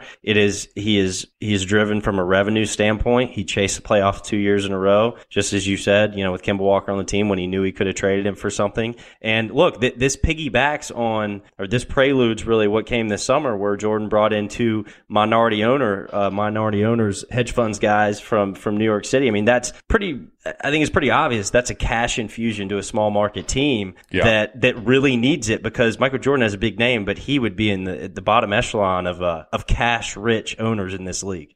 Yeah, I mean, it definitely seems like he's living hand to mouth with this franchise. And now they have had some higher payrolls among teams that weren't making the playoffs recently, where they've been pretty close to the tax and not making the playoffs, which, that's basically as big of a recipe as you can have for losing money without going into the tax. But yeah, I mean, so do you get the impression that having a little bit more financial backing will help the franchise in the long term? I certainly hope it does. They're citing things like, technology. They really want to start investing in that, and, analytics to help the basketball operations piece move forward. I mean, it's certainly needed. I don't know how it could hurt, right? Because this franchise is not cash strapped, and neither is this the owner. And now with a young group, you press reset from the financial perspective and hopefully from the roster building perspective too, but that remains to be seen.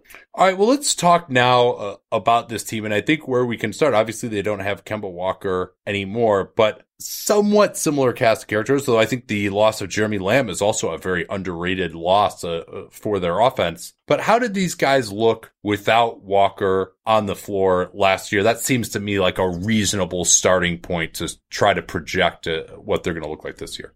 Yeah, it wasn't as bad in terms of point differential when Kemba sat last year. It was 5.4, plus 5.4 when Kemba was on the floor versus off. But the season before that, and then 16-17, I mean, it was double digits both years. So it almost cut in half, which is a little bit interesting. When Tony Parker was healthy at the beginning of the season, he helped, I think, more than a lot of people thought he would with this lineup. So with the second unit. So that helped. But, it's been the story of the Hornets really since their 48-win season. I mean, when Kemba sits for a period of time, or when he misses time, this team struggles. So it got less severe last season, but it was still pretty drastic. Yeah, negative 5.4 net rating with Walker off the floor. And the number that I really see is on 102.9 offensive rating, which is kind of worst in the league sort of levels there, which, if you look at just line up this team's talent on paper, that's kind of what it looks like to me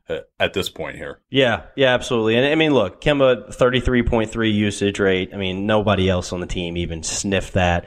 Parker was in the 22-23% range. Jeremy Lamb was a little south of that. And then Malik Monk, who almost played actually kind of under the radar, almost played 1,200 minutes last season, was, I believe, third on the team in usage. So it was all Kemba offensively. And that was when there was talk about the Hornets nationally last season. It was obviously like, look at this roster behind Kemba Walker. There is nothing to show for. And so look, offensively, it was very, very dry outside of what Jeremy Lamb could pitch in, night to night outside of Kemba. So the big new addition, Terry Rozier, 3-year, $58 million contract acquired in a sign and trade for Walker. They really didn't have the flexibility other than the full mid-level exception to go out and get another starting level of point guard. They probably would have had to get into the derby for, a Tyus Jones or a Daylon Wright or a Thomas Satoransky at a little bit lower of a level. And perhaps maybe if they'd been willing to go 4 years at the full mid-level and offered a starting role, they could have gotten one of those guys in theory, although with those guys being restricted free agents and Rozier's cap hold being given up by the Celtics, they knew they could get Rozier, and those guys would have been question marks later on that those teams could have matched, and then they would have really been out in the cold. So Rozier, that's more than I would have liked to pay for him. But how do you think he fits in now as the Walker replacement? Well, I'm kind of taking the wait and see approach. I mean, look, the advanced analytics don't smile down on Terry Rozier. He had the spot in the playoffs a few seasons ago when the Celtics really should have made the finals. And outside of that, I mean, he's been, I think it's fair to say, a pretty inefficient player throughout his young career. But I'm taking the wait and see approach. He started 14 games last year. He averaged 13 points, about 43% from the field, 40.5 from behind the arc. He's a really good rebounder as a guard, which is one of the things I like about him.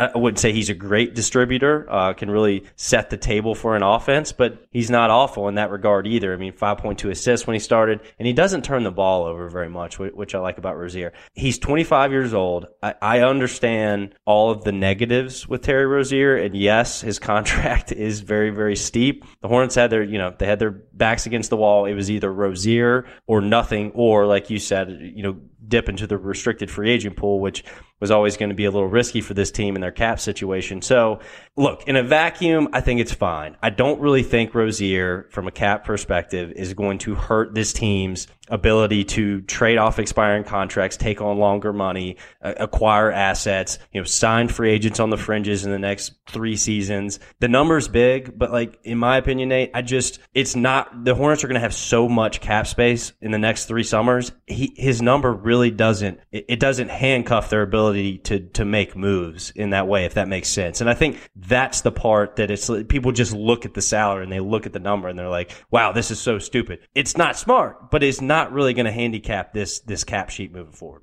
Yeah, next year looking like they'll have about $25 million with Batum probably opting in to his $27 million, and then the year after that, $87 million most likely, and that'll be a year where I don't project these guys to necessarily be good, but you would think they could take on some bad salary. A lot of teams can be trying to move stuff around. The free agent class for this summer of 2020 among point guards, that's looking pretty rough. You've got, wait for my sheet to load here, Mike Conley, maybe if he opts out, and then Kyle Lowry, Fred VanVleet, TJ Augustin, and then some, Goran Dragic, Jeff Teague. I mean, none of those guys really, maybe with the exception of VanVleet, are young players that you might want to build around that could realistically come to Charlotte. So, I mean, if you want to say, hey, Terry Rozier is the best point guard who's going to be available either this summer or next summer, and we got plenty of room anyway, we're not a cap space destination. I do understand that to some degree. You kind of think, all right, well, who are they competing against to get him? Maybe that would be Phoenix. The problem with Rozier for me is not even that,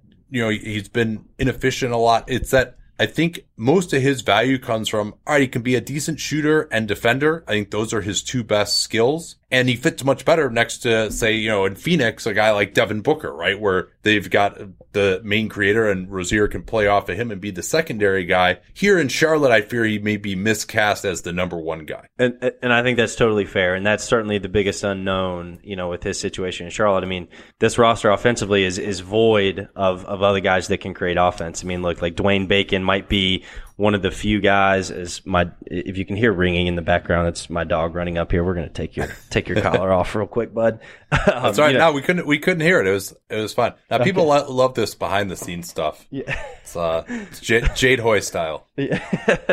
So what was my train of thought? So Dwayne Bacon, probably the one youngster that's going to get real minutes, on this team that can create his own shot. We'll see with Miles Bridges. Malik Monk has not shown that ability. He's more than happy to take a lot of shots, but has not shown the ability to create efficient offense. So, you look at Rozier and you're like, man, this guy's going to have to do a lot for this offense.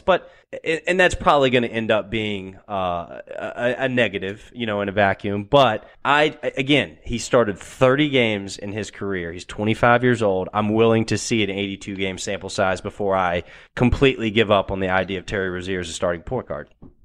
Yeah, and I'm not saying that he is not, kind of a lower end starting point guard. And overall, the point guard market was quite inflated, and he's got some more upside than maybe someone like Ricky Rubio, who signed for pretty similar money in Phoenix. And Rubio really wouldn't have made sense for this group. Rozier again is young enough to potentially grow with this next generation of Hornets players. let's talk about PJ Washington. Maybe the guy that I know the least about of first rounders at this point, because he did not play much in summer league. I watched him some at the lower levels. Didn't get a chance to do a scouting report on him before the draft. But what is the expectations for him this year, you think? And just talk a little bit about his game for our listeners who may not be as familiar. Sure. Yeah. Well, PJ was a guy who really flourished into an opportunity at Kentucky the season before last, and then came into last season, with Kentucky as really the anchor in the middle for them. He barely shot the three ball at all the year before last, and last season took nearly 83s. I'm thinking I should have wrote that down, but I didn't. He shot like over 40%, right? But it was relatively low volume. But correct. From different parts of the floor as well. So that's a big sign. So he fits what Borrego wants to do offensively, I think, which is play a little smaller, spread the floor, play quickly. Defensively, I think he's going to end up being pretty versatile. I'm hoping he can get to the point where he can guard three positions, 3, 4, and 5. Of course, that's assuming the other team is also playing a smaller lineup, but I think he's versatile on that end of the floor. He's not the smoothest athlete in the world, a little bit stiff in the hips, but I do believe that he's going to get more flexible. He's going to get stronger. He's going to become an NBA athlete, and so I think he fits what the Hornets want to become. They want to switch on defense. They want to play smaller as much as possible, and they really want to play 5 out, offensively. So I like the pick. I think he's a pretty safe pick. I think he's a guy that is likely a 10-year player in the NBA. He reminds me a little bit, Nate, of like a Patrick Patterson, and excuse the easy comparison because I know they're both Kentucky guys, but I think that before Patterson really fell off a cliff, he was a very useful player in this league, obviously, and that's who Washington reminds me of. He's a little bit more athletic than Patterson, though. So, I think he's going to serve a role for the Hornets, and I think he's going to get playing time right away this season. Yeah, I think he's got that kind of Patrick Patterson, the Morris twins, like that kind of body type. The hope being that maybe he can get to be as good defensively as Marcus Morris has been. I don't really see him as like a defensive playmaker that much. Feel free to correct me if you disagree on any of these. And so, yeah, I think the shooting is kind of the swing skill there. He's a power forward. Earlier in his career, he looked like kind of more of a ground-bound power center type, back when he was at the high school level playing for Team USA. But it seems like he's tried to move beyond that, but, he's still got that kind of frame of more of a traditional power forward. The reason that I didn't really care for the pick, I haven't seen enough of him to say, all right, he's either going to succeed or not succeed. I just felt like they needed to go with a higher upside pick at that point, given just the overall lack of high-end talent on the roster. And maybe they felt like they did that with Monk and it didn't work out. But it seemed like for a team that just desperately needs some kind of an upside with this group, I don't think that PJ necessarily provides that. Do you see it that way as well, or do you disagree? There were higher upside guys on the board. Probably the only guy, my memory serves me correctly, that I would have taken above PJ would have been Brandon Clark. I think that he has, now offensively is challenged as they come if he's not dunking or right at the rim, but wow, what a huge defensive upside that guy, has. Nobody's Draymond Green, but I'll tell you, I haven't seen a guy closer to that coming out of college than Brandon Clark in a while. So that's maybe the one guy I would have taken over Washington. But look, all in all, I think it's a good pick. I think it's a safe pick. I think that, and I said this kind of leading up to the draft, scouting PJ, I think there are some ball skills there to unlock. And I think what I'm trying to say is there's a wing skill set offensively that I think can be unlocked with PJ Washington. So we'll wait and see, but I do think you're going to see him put the ball on the floor in the future. I think you're going to see him involved in pick and roll situations. There's something there. There's more upside there than I think people are seeing, but the only guy I would have taken above him, I think, was Brandon Clark. Yeah, and Clark is interesting. He's really athletic, but he's also 23, so it's tough to say that he has like a huge upside necessarily either.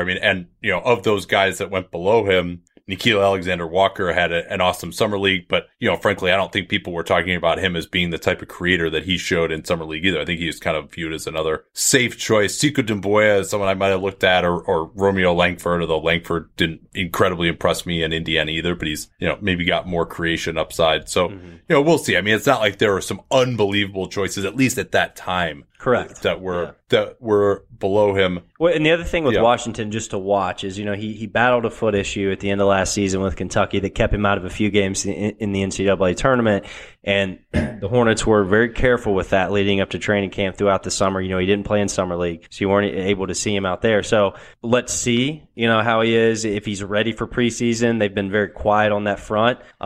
They've suggested that he's participating in practice at full strength, and he said he's ready to go. But it's one of those, like, we're not quite sure what the foot injury was, and that those always make me nervous with big guys. So that's something to watch with him. How would you rate the prospects on this team now, going forward? I mean, if you're going to put these guys in order of just who you're most excited about, you think will contribute the most to this Hornets franchise over, the next 7 years or whatever you want to say, how would you rank the guys on the roster? I mean, you can throw out some candidates here between Bridges, Washington, Dwayne Bacon, Monk, Rozier, I guess Willie Hernan-Gomez you could put in there. I don't know about Devontae Graham. So maybe we don't need to get down that low. But if you're going to say maybe the top 4 guys, put them in order for as prospects, what would you go for? All right. So here's who I would have on the radar.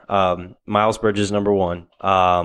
I think probably Dwayne Bacon, number 2. I don't feel great about that one, but he was just so good after the All-Star break last year that he's got a lot of people excited here in Charlotte. I think that the third's hard. I mean, I guess it has to be Malik Monk, but that almost just feels like a dedefault pick. Well, so would you not include Rozier in that analysis? Or you, okay. Are you actually Sorry. putting him below? Yeah. I was putting him out just because of his age. But okay, let's pretend like I guess he's a little older, but we'll use Rozier in that. I would go Miles Bridges, Terry Rozier, Dwayne Bacon, Malik Monk, PJ Washington, and then I would have watched Devontae Graham. He didn't shoot the ball well last year, but I really like him as a player. Like, I think that he could be a Monte Morris for the Hornets kind of guy if he could learn to shoot the basketball, which he did at Kansas. So, and I know he's a little older, but I would not be surprised to see him take a big step this season. But that's how I'd rank the prospect.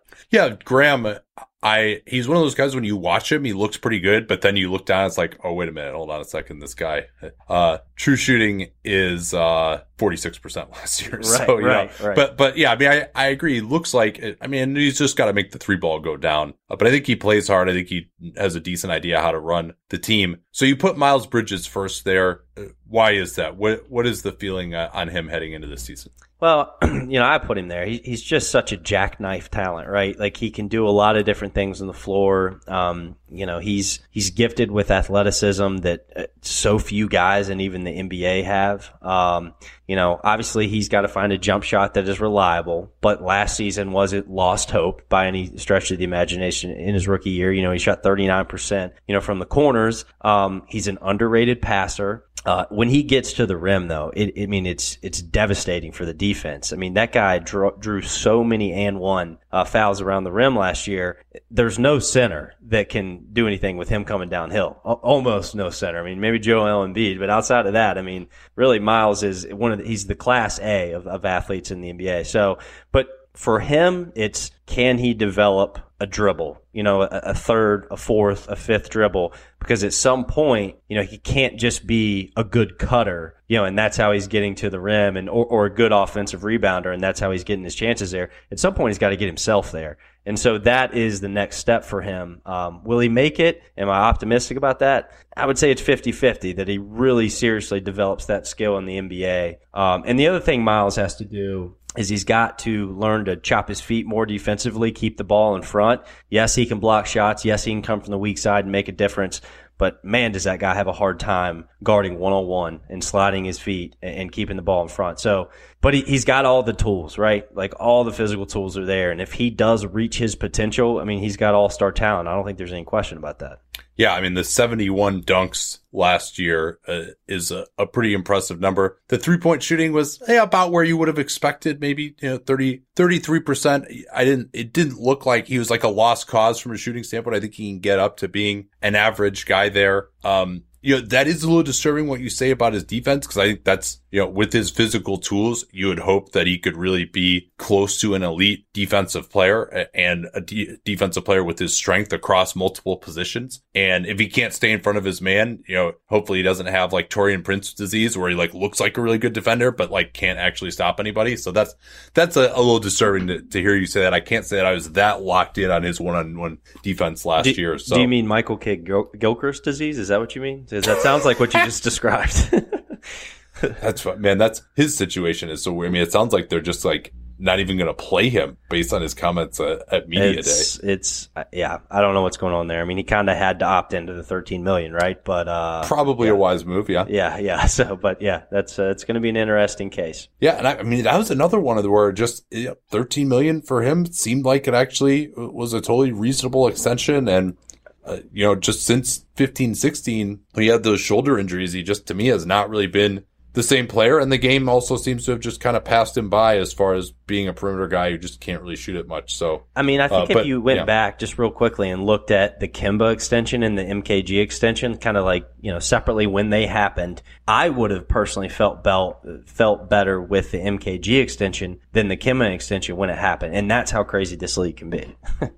Yeah, well, I mean, because you remember back in the day, they couldn't defend except when he was on the floor. He really made a huge difference statistically to their defense. And I don't know whether that was just a fluke or, I mean, this is his age 26 season. I mean, he was one of the youngest one and done guys that ever got drafted. And it's like he's washed up at this point. It's pretty wild. It's pretty wild how the career's gone for MKG. And I want to bring him up later, though, so we'll save something. Okay, so sounds good. Dwayne Bacon, you mentioned that he played well after the All-Star break. Probably another player that a lot of listeners aren't particularly familiar with. 57% true shooting last year is not bad. My impression of him is that he was pretty reliant on making a lot of mid-range jumpers, although he can create those shots. Is that an outdated impression at this point, or is it just that he's really good at making those? Well, he is pretty good at making those. He's certainly good at getting to his spots. I mean, he's just got natural strength. He's got a wide frame for a wing, that's not any bigger than 6'6", probably on a good day. But yeah, and by the way, I guess it's not the mid-range jumper because he shot 26% from 16 feet to the 3-point line now as I look at it. Which surprised, when I looked at that earlier, Nate, I saw it earlier today. I was like, that can't be right. Cause I feel like I just, in my sleep, I can I can see that guy, bullying a defender off of him, creating a little space and lifting up for that little short mid-range jumper and nailing it. But the stats don't back it up. He needs to improve his shot profile. There's no question about it. I have that in my notes. He's pretty good at getting to the rim and he's really good at finishing from there. And he was a really good 3-point shooter last year. I mean, there was no spot of power outage from the corners or above the break for Dwayne. So if that continues and he continues to kind of develop off the dribble, now you have an NBA player, an NBA wing, a guy can get to the rim, get to the foul line, finish at the rim, and also shoot fairly efficiently from all parts of the court from behind the arc. So, I was really bullish on Bacon last year, and I know I shouldn't put this much stock into this stuff, but I can't get over it. Summer League, God, I felt like that guy loafed around the court, and his decision making on offense was poor, and defensively was just putrid, which I was really surprised by. And I think the bigger point there is just Kemba's gone. Here's a team that's in need of a leader, and hopefully that guy could be Rozier to really make an impression on a guy like Bacon. But Bacon's got potential, but mentally sometimes I'm not sure where he is, and so that's really got to improve. Yeah, and I mean, he's really, if you look at this roster, if you need someone to create in an ISO, and he's just about your only hope at this point. So I mean, literally, on the roster, he's about it. Him and Rozier, that's it. Yeah, and he did shoot the 44% from three last year, but only around 80 attempts, and that's the biggest thing. He just has got to find a way to take more of those. I mean, he kind of seems more comfortable shooting off the dribble. He's got to find a way to be a higher volume guy from out there, I think. So what do you think the rotation is going to look like? Who's starting for these guys? If I had to guess right now, and Borrego made mention the other day when asked this question, he was like, I have no idea. Now, I don't believe that, but I do think there are spots up for grabs. I would guess Rozier, Bacon, Miles Bridges, Marvin Williams, and Cody Zeller would be my guess today. So no Batum in the starting lineup then? I don't think so. he's just been so bad the past 2 years. It's hard to imagine, and with this young group that you want to give all these minutes to, it's hard to imagine inserting him into the starting lineup. But, you look at that cap number and you're like, but you still have to use him in a serious way, right? I don't know. I've made this point on BuzzBeat, our Hornets podcast, that you guys can check out whenever you want. Shameless plug there. That I think the World Cup maybe helped Batum this summer. He seemed like he didn't play that great over there. He played really good in the third place game, especially defensively, surprisingly enough, and their comeback against Australia. Maybe that helps him and gives him a little extra spark to start the season. But I think the point here is, Nate, he's going to have to earn a starting spot in training camp. I don't think that this is a guy walking into training camp given the starting shooting guard spot. Yeah, and I think Borrego and he maybe haven't seen eye to eye. There's times late last season where he was barely playing at all, my recollection. So, and I mean, the usage, just the fact that 13% usage for him, I mean, that's just, it's wild. He's never been that high, but it's just insane. It wasn't totally inefficient, but top 5 in the league, I think, last year, and guys how drastically they dropped in usage from 17-18 to last season, top 5 in the league. It was crazy. Yeah, I mean, and the whole idea of him was he's supposed to be a secondary creator. He could shoot, he could defend, but just hasn't come through there. And so yeah, I mean, I mentioned he'll figure off the bench. I agree with you. Maybe he starts at the beginning of the year. Marvin Williams, to me, it does seem like Marvin is a pretty decent either trade candidate or buyout candidate. I think he can still help a team. We'll see what kind of shape he comes into this year. He is getting up there in terms of age now. This is age 33 season, but I think he could maybe be a candidate to take on some longer salary, some bad salary, potentially in exchange for a draft pick, and also go to a team that could help. Although, I don't know that many people are trying to open up the cupboards for the summer of 2020, given the limited free agent class. So there may not be the opportunity to take on bad money the way there has been in the past, but we'll see. There are a lot of contracts signed this offseason that might start looking pretty bad that teams might be interested to offload, I suppose. How do you see the rotation on the wing working then? I guess Monk will figure in. Kidd-Gilchrist, I guess we'll assume he's not going to play at all. Washington, probably the backup 4 then? Yeah, I would assume if he's healthy, he would be the backup 4. I think one of the more interesting questions in training camp is, Dwayne Bacon he ended the season really strongly last year. I would slot him in again as that starting shooting guard, but can Malik Monk, who reportedly, I don't know if you've seen this, he's up to 205. Yeah, up to 205. Yeah. So now that him skipping summer league is all justified because he gained 20 pounds. So can he go into training camp and really compete with Dwayne Bacon for that starting spot? I think that's one of the bigger storylines in training camp because I think either one of I think Monk's fine coming off the bench. I think Bacon's fine coming off the bench. I'm really not sure that from a skill set standpoint it makes really a difference. So I think that'll be an interesting battle, in training camp. And then I think you're right. Washington is the backup 4. Willie Hernan-Gomez. Let's see what he's got left. I mean, technically he's an expiring contract on a ridiculously low, $1.6 million salary. I like the trade the Hornets made when they got him from the Knicks for a second, but he seems like another guy who's really not been in favor with Borrego though. He is such a bad defender. I mean, in terms of just pick and roll defense, there's few I've ever watched that are slow footed and just slow reaction time in general is Billy. But, offensively, he's skilled. He took more threes last year. You can throw it down to him on the post, and he can score in a multitude of ways. And, he can sometimes kind of sort of make a play out of the short roll. I mean, it's defensively. Can he ever get to the point where it's just not a total landslide when he's in there as the defensive center? Who am I leaving out? Great offensive rebounder, too. And I think that he's going to have a lot of potential misses to clean up this year. I think that's a good point. But yeah, I think it really is a struggle for it. But he's a quality offensive center, to be sure. But then, Bismack Biyombo, is he still around? Let's see. I literally forgot he was on the team until we were doing a few another weeks ago. sour 16 center contract. Hey, there's another expiring. It's a big number at the very least. We'd forgotten he actually underwent left knee surgery at the end of last season. That's correct. What a bummer. And that's actually the last update that Roto World has for him.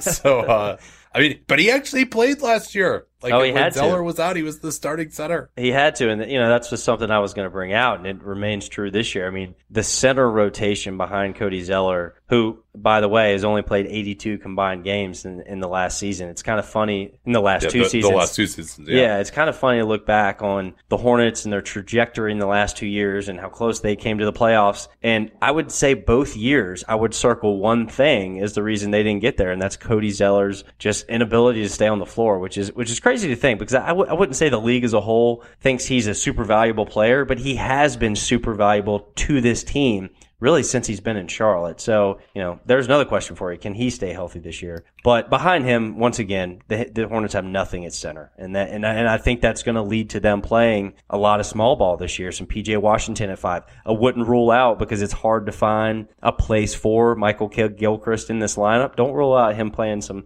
center and some small ball lineups. Look, this is stuff that Borrego will try.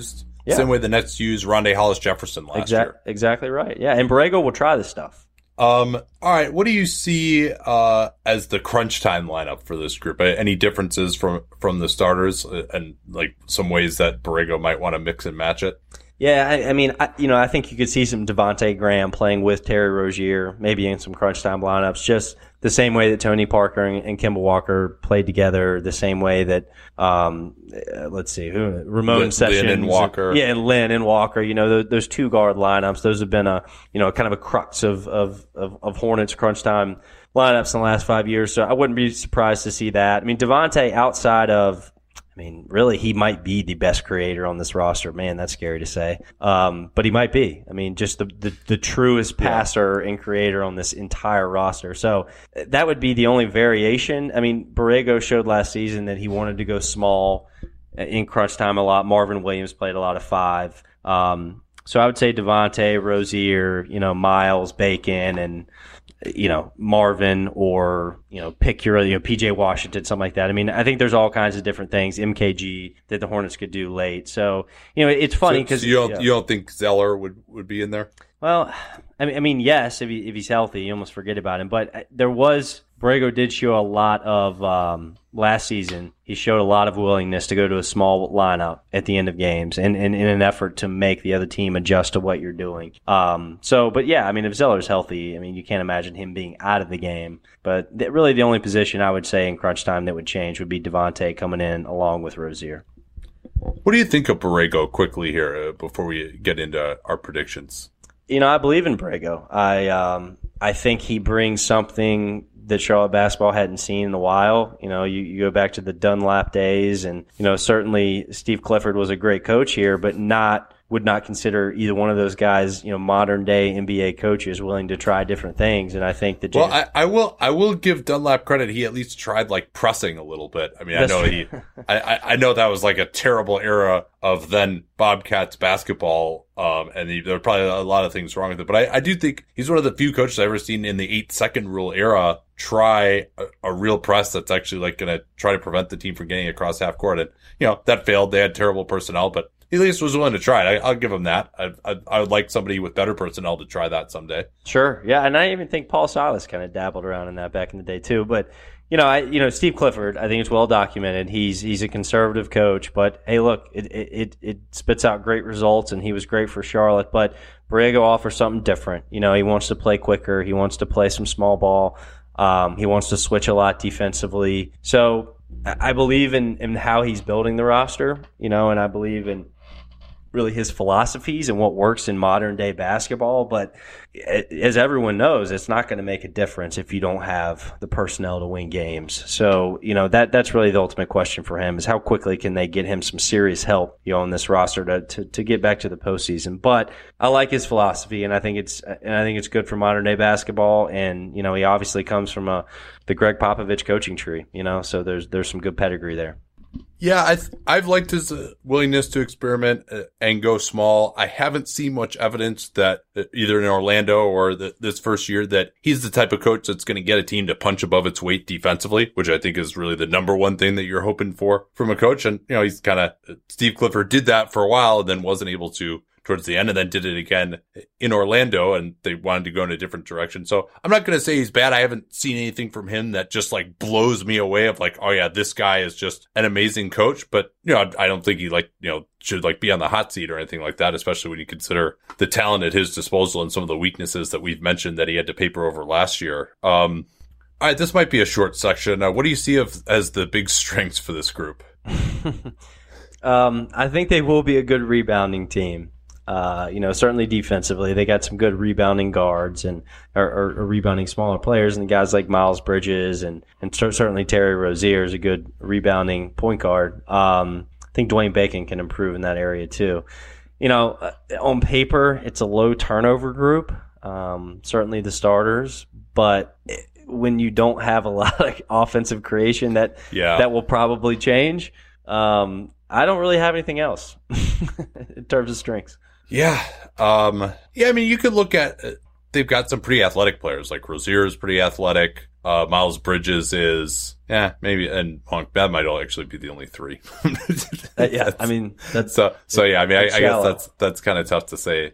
Too. Yeah. I mean, it's really, it's tough to go. I think they could be, I don't know if you'd be a strength. I think they could be passable defensively. That was basically my biggest reason for going over their line of 23 wins. Was that I think because I think offensively it's just going to be a disaster, but, defensively, I think they can be okay as long as they keep trying. They do have some decent vets here. What happens to them, Marvin Williams in particular. But I think they can defend at a passable level with this group. I think it's so interesting to think about this team defensively. I think they're extremely volatile. I mean, I think, like you're saying, they could be passable, but I think at the same time, in theory, they should be better this year than they were last year. In theory, defensively. In theory, they should. You're absolutely correct. But, giving guys like Dwayne Bacon and Miles Bridges, 30 minutes a night-ish on the wing and expecting to be better defensively is a loser's proposition, I think. So I just think they're, and Cody Zeller in the back. I mean, he's been reliable, certainly not a crazy shot blocker, but he's just a solid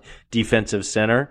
It makes sense on paper, right? Yeah, and Marvin Williams, he's known to he'll guard anybody and he'll hold his own, and God, nobody's going to fight more than that guy. But I don't know, man. Just the youth makes me nervous. I could see this team being 13th, 14th, 15th in defense. I could also see them being dead last. Seriously, I think there's that low of a floor for them. And then I agree with you offensively. It's just, the one thing though that I think could float them offensively is Borrego's willingness to go smaller, get a little bit more creation on the floor. And what if Rozier takes a step, right? Offensively, what if Dwayne Bacon takes another step? There's at least two guys that can create their own shot. What if Malik Monk comes in and easily has his best season in the league and really turns a corner? I actually think that there might be a little higher of a ceiling for this team offensively than there is defensively. I know that sounds crazy, but the more I think about it, the more I believe that. Huh. That's I don't know if they have a ceiling defensively, but yeah, and I think Rozier too. It's interesting you mentioned him trying to improve offensively. And what you'll see a lot of times, like Eric Bledsoe is a good analog for this, right? He was this defensive terror. Everyone loved him with the Clippers. He moves to Phoenix. He gets handed the keys, and really his defensive effort when he focused more on running the team. He was in a losing situation after that first year, and really his defensive effort fell off significantly. So I think if they play their best guys, and if everyone plays up to their potential and they're still competing despite being well out of it, then I think the defense could be okay. I do share your concerns that just from a morale standpoint, a playing young players, a playing out the string standpoint, it could really go downhill as well. Another weakness. Yeah, go ahead. Sorry. Yeah, no, the other thing offensively I just want to mention is and we'll see if it comes to fruition or not, but I do think this team is going to try to play as one of the faster teams in the league. And so I think that, they are athletic. They're going to be able to run if they can rebound the ball, which I think they can. So I would expect that to just lift that offensive ceiling just a little bit higher, that offensive floor just a little bit higher, is the fact that I do think they're going to play fast. Yeah, maybe. And Rozier, we'll see whether he's that kind of guy. He does get the rebounds, and that's usually good to have your point guard rebound and push the ball. A big weakness I see on this team is passing as well. You kind of hit on it with playmaking, but who is a good passer on this team? I guess Batum used to be one day, but he's never going to have the ball. So for their role and for their position, I mean, I really don't see anyone who can pass the ball on this team. And when you throw in below average, just ability to break down your guy one-on-one or in pick and roll, and, I'd say average at best shooting, that's really, it's a tough recipe. Yeah, no, I agree. I mean, you look at a guy like Nick Batum, who, like you said, in theory should be a good passer, but he turns the ball over so much that it doesn't really matter. And then Devontae Graham, I mean, look, he's a natural table setter, and that's really why I like him as a player. We'll see if it pans out in the NBA or not. But as sad as it is, he really might be the most natural passer, offensive creator on this team. All right, well, now that we have primed the pump, let's go for predictions for the 2019-20 Charlotte Hornets. Predicted overall record for this group. I've got 28-54. I think they will surpass what Vegas has them at, which I think you said earlier is 23 or 23 and a half, something like that. I think they're going to get health this year. I think just being a little bit younger will help them there. But I will say, I was looking at because I had to refresh my memory, was kind of looking at some of the worst records in the league from last season earlier, and wow, was shocked that there was 5 teams in the NBA that won less than 30 games. I don't think I remembered that. So that's usually about average. Actually, the year before that, I think was an outlier in terms of how few. You had a lot of teams around like between 27 and 31 or whatever. I think Danny actually said this on the show the other day that usually the 5 worst teams in the league are below 27 wins. Interesting. Yeah, I don't know why. I just didn't really remember that. But I do think the Hornets, they get past their over-under here. So I'm going with 28. I'm going to go with 24, and I that's because I have them ranked as the worst offense in the league. And so that's just a tough place to start from. I did go with the over on 23. And then, I think I have them kind of not among the worst tier of defenses in the league, but I think, maybe around the low 20s in defense. So, I think they may be the worst team in the league. I'd put them up there with Cleveland probably, as far as that right around that 24 win type of range. What about best case scenario for these guys?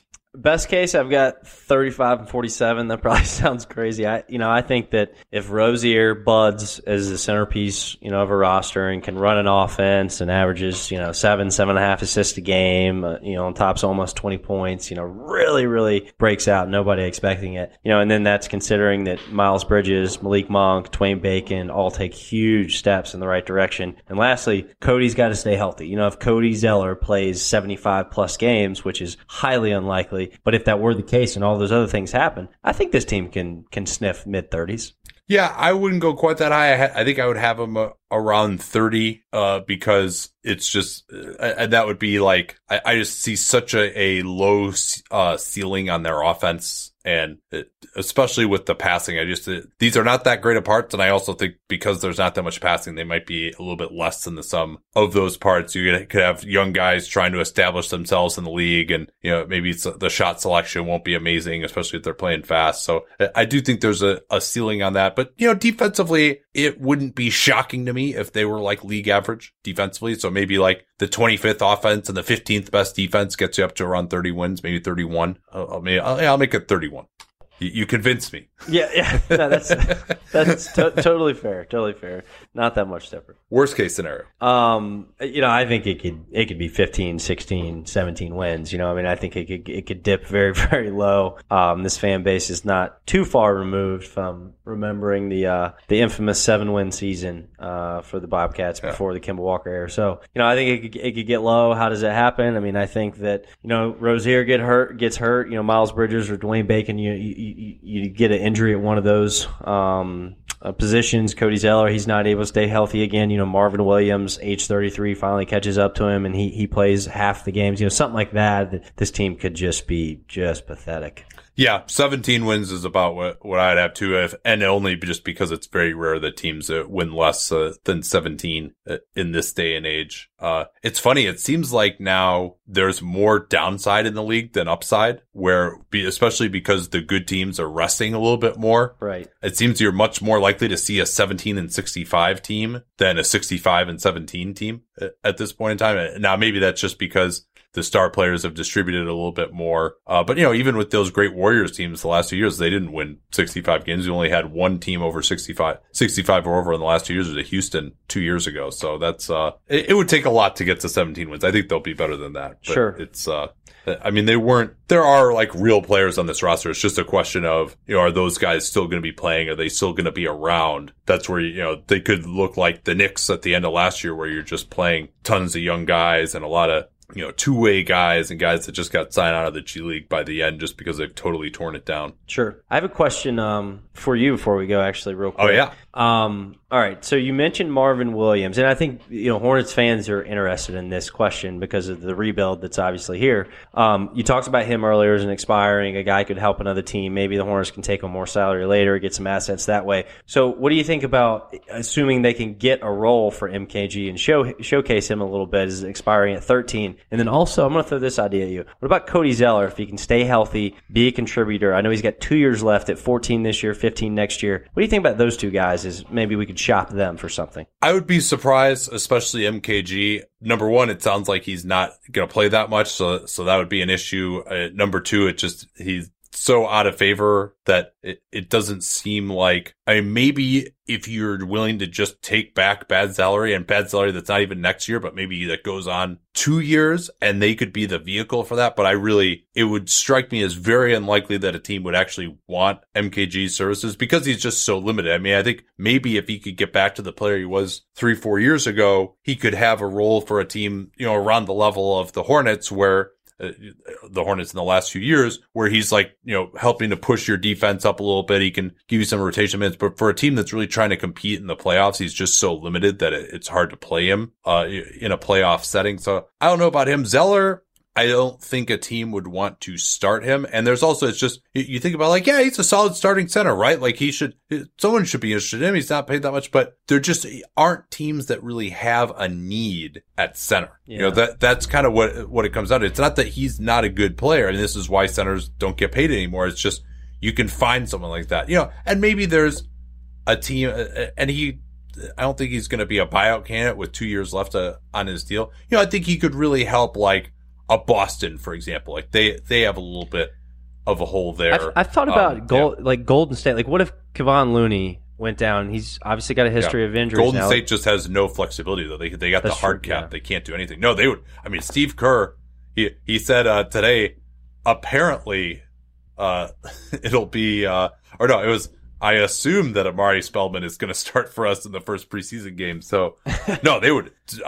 Steve Kerr would just be ecstatic to have Cody Zeller on the team, but there's no salary that they can match for him, and they also can't go over the hard cap. They have no cash, no second rounders really to. That's true. They have no way to make that happen. No, they would love to have him, but it's just they don't have the flexibility. It's a problem. Maybe like a Detroit or something. Maybe that could be something where they might have some interest in him, but it seems like who is the $15 million salary that's going back for Zeller? And maybe, we'll see. It's probably too early to say because you don't know like which free agent contracts that were signed are going to look bad. But yeah, it's, right. I think Marvin, and even Marvin, maybe second rounder, but he's tough to match salary on too. Part of the reason that it's so weird now is all these bad contracts basically are expiring, right? You didn't really have the bad contracts signed as much in 18 and maybe a few more in 17. Right. But they're all expiring in 16. And so from 16 expiring this year as Marvin is. And so it's like taking on a guy. Oh, we'll take on a guy for one more year. Who is it who expires in 2021? That's just like a really bad contract that you're going to trade Marvin Williams for. Yeah. And really get something worthwhile. I agree. That's really with any of these three guys. I think Marvin's the most likely, but the only vessel to making a trade that makes sense and brings real assets back is taking on more salary down the road because Charlotte has so much freaking cap space after next summer. So, but yeah, I just wanted to bounce that off you because I think Hornets fans are interested. Right. The history of guys that are kind of that level the last couple of years is they end up getting bought out rather than that they end up getting traded, right? Like Wes Matthews is a perfect example from last year, right? Even though he's someone who can play some and was in a playoff team's rotation, they weren't, teams weren't getting like a second rounder for him. Sure. He ended up getting bought out. So we'll see. I could end up wrong about that. I like those guys. I also kind of like some of those guys more than I think the league does. And So and there's some injury issues there as well. So, and I'm sure also their agents will be pestering to just get bought out rather than, and Charlotte might even decide, especially given their cash situation, they might even decide, hey, we'd rather take a $2 million buyout from Marvin Williams than get, the 50th overall draft pick. No question. Yeah. I mean, that's certainly a below the radar incentive for the team. Yep. That's a good point. All right. Where can everyone keep up with your stuff here and, probably see me, I'm sure, assuming I'm invited on at some point during the season for your pod? You certainly will be. Yeah. So you can find me on Twitter at QCH Spencer. And then I used to write, but I don't anymore, but I would still, recommend that you go check out QueenCityHoops.com. Still support the site as much as I can. Noah Purser does a great job with managing that now. And then really my main, Hornets coverage now is Buzzbeat Podcast. We're a member of the Blue Wire Network. So I would go check that out. My two, fantastic, co-hosts, Richie Randall and Brian Geisinger. So we'll have weekly pods coming out about the Hornets this year. If hearing about the Hornets every week is your thing, I hope it's not, but you can find us there for this. Yeah, well, I applaud you for retiring from writing and only podcasting. I've done the same, so it's a nice life. I completely understand. Yeah, it's because I like the process of coming to my conclusions and doing the research, and I'm so exacting when I start writing. It takes me forever because I'm just like, no, this has to sound perfect, and I do like a million edits, and it's just like, oh, it just took me 5 hours to write 1,000 words. It's like it's not like time efficient for me compared to podcasting. Correct. And not nobody's reading anymore. A lot of people are still reading, but everyone is listening to podcasts. So it seems like the thing that we should probably be doing if we care about this stuff. Yeah. All right. Well, thanks again for coming on, and looking forward to going on your show later this season. So until then. Sounds good. Thanks, Nate. Thanks again to The Athletic for sponsoring today's program. TheAthletic.com/capspace will get you 40% off a yearly subscription. That comes out to $2.99 a month when you subscribe at that athletic.com, theathletic.com/capspace URL. You can get access to all of Danny LaRue's work, great podcasts as well, produced by the awesome Jade Hoy, and support fantastic sports journalism. That's theathletic.com/capspace. Don't forget that /capspace URL to let them know that you came from us. At Bet365, we don't do ordinary. We believe that every sport should be epic. Every basket, every game, every point, every play. From the moments that are legendary to the ones that fly under the radar. Whether it's a three-pointer at the buzzer to tie the game or a player that goes 2 for 2 at the foul line. Whatever the sport, whatever the moment. It's never ordinary at Bet365. 21 plus only. Must be present in Virginia. If you or someone you know has a gambling problem and wants help, call 1-800-GAMBLER. Terms and conditions apply.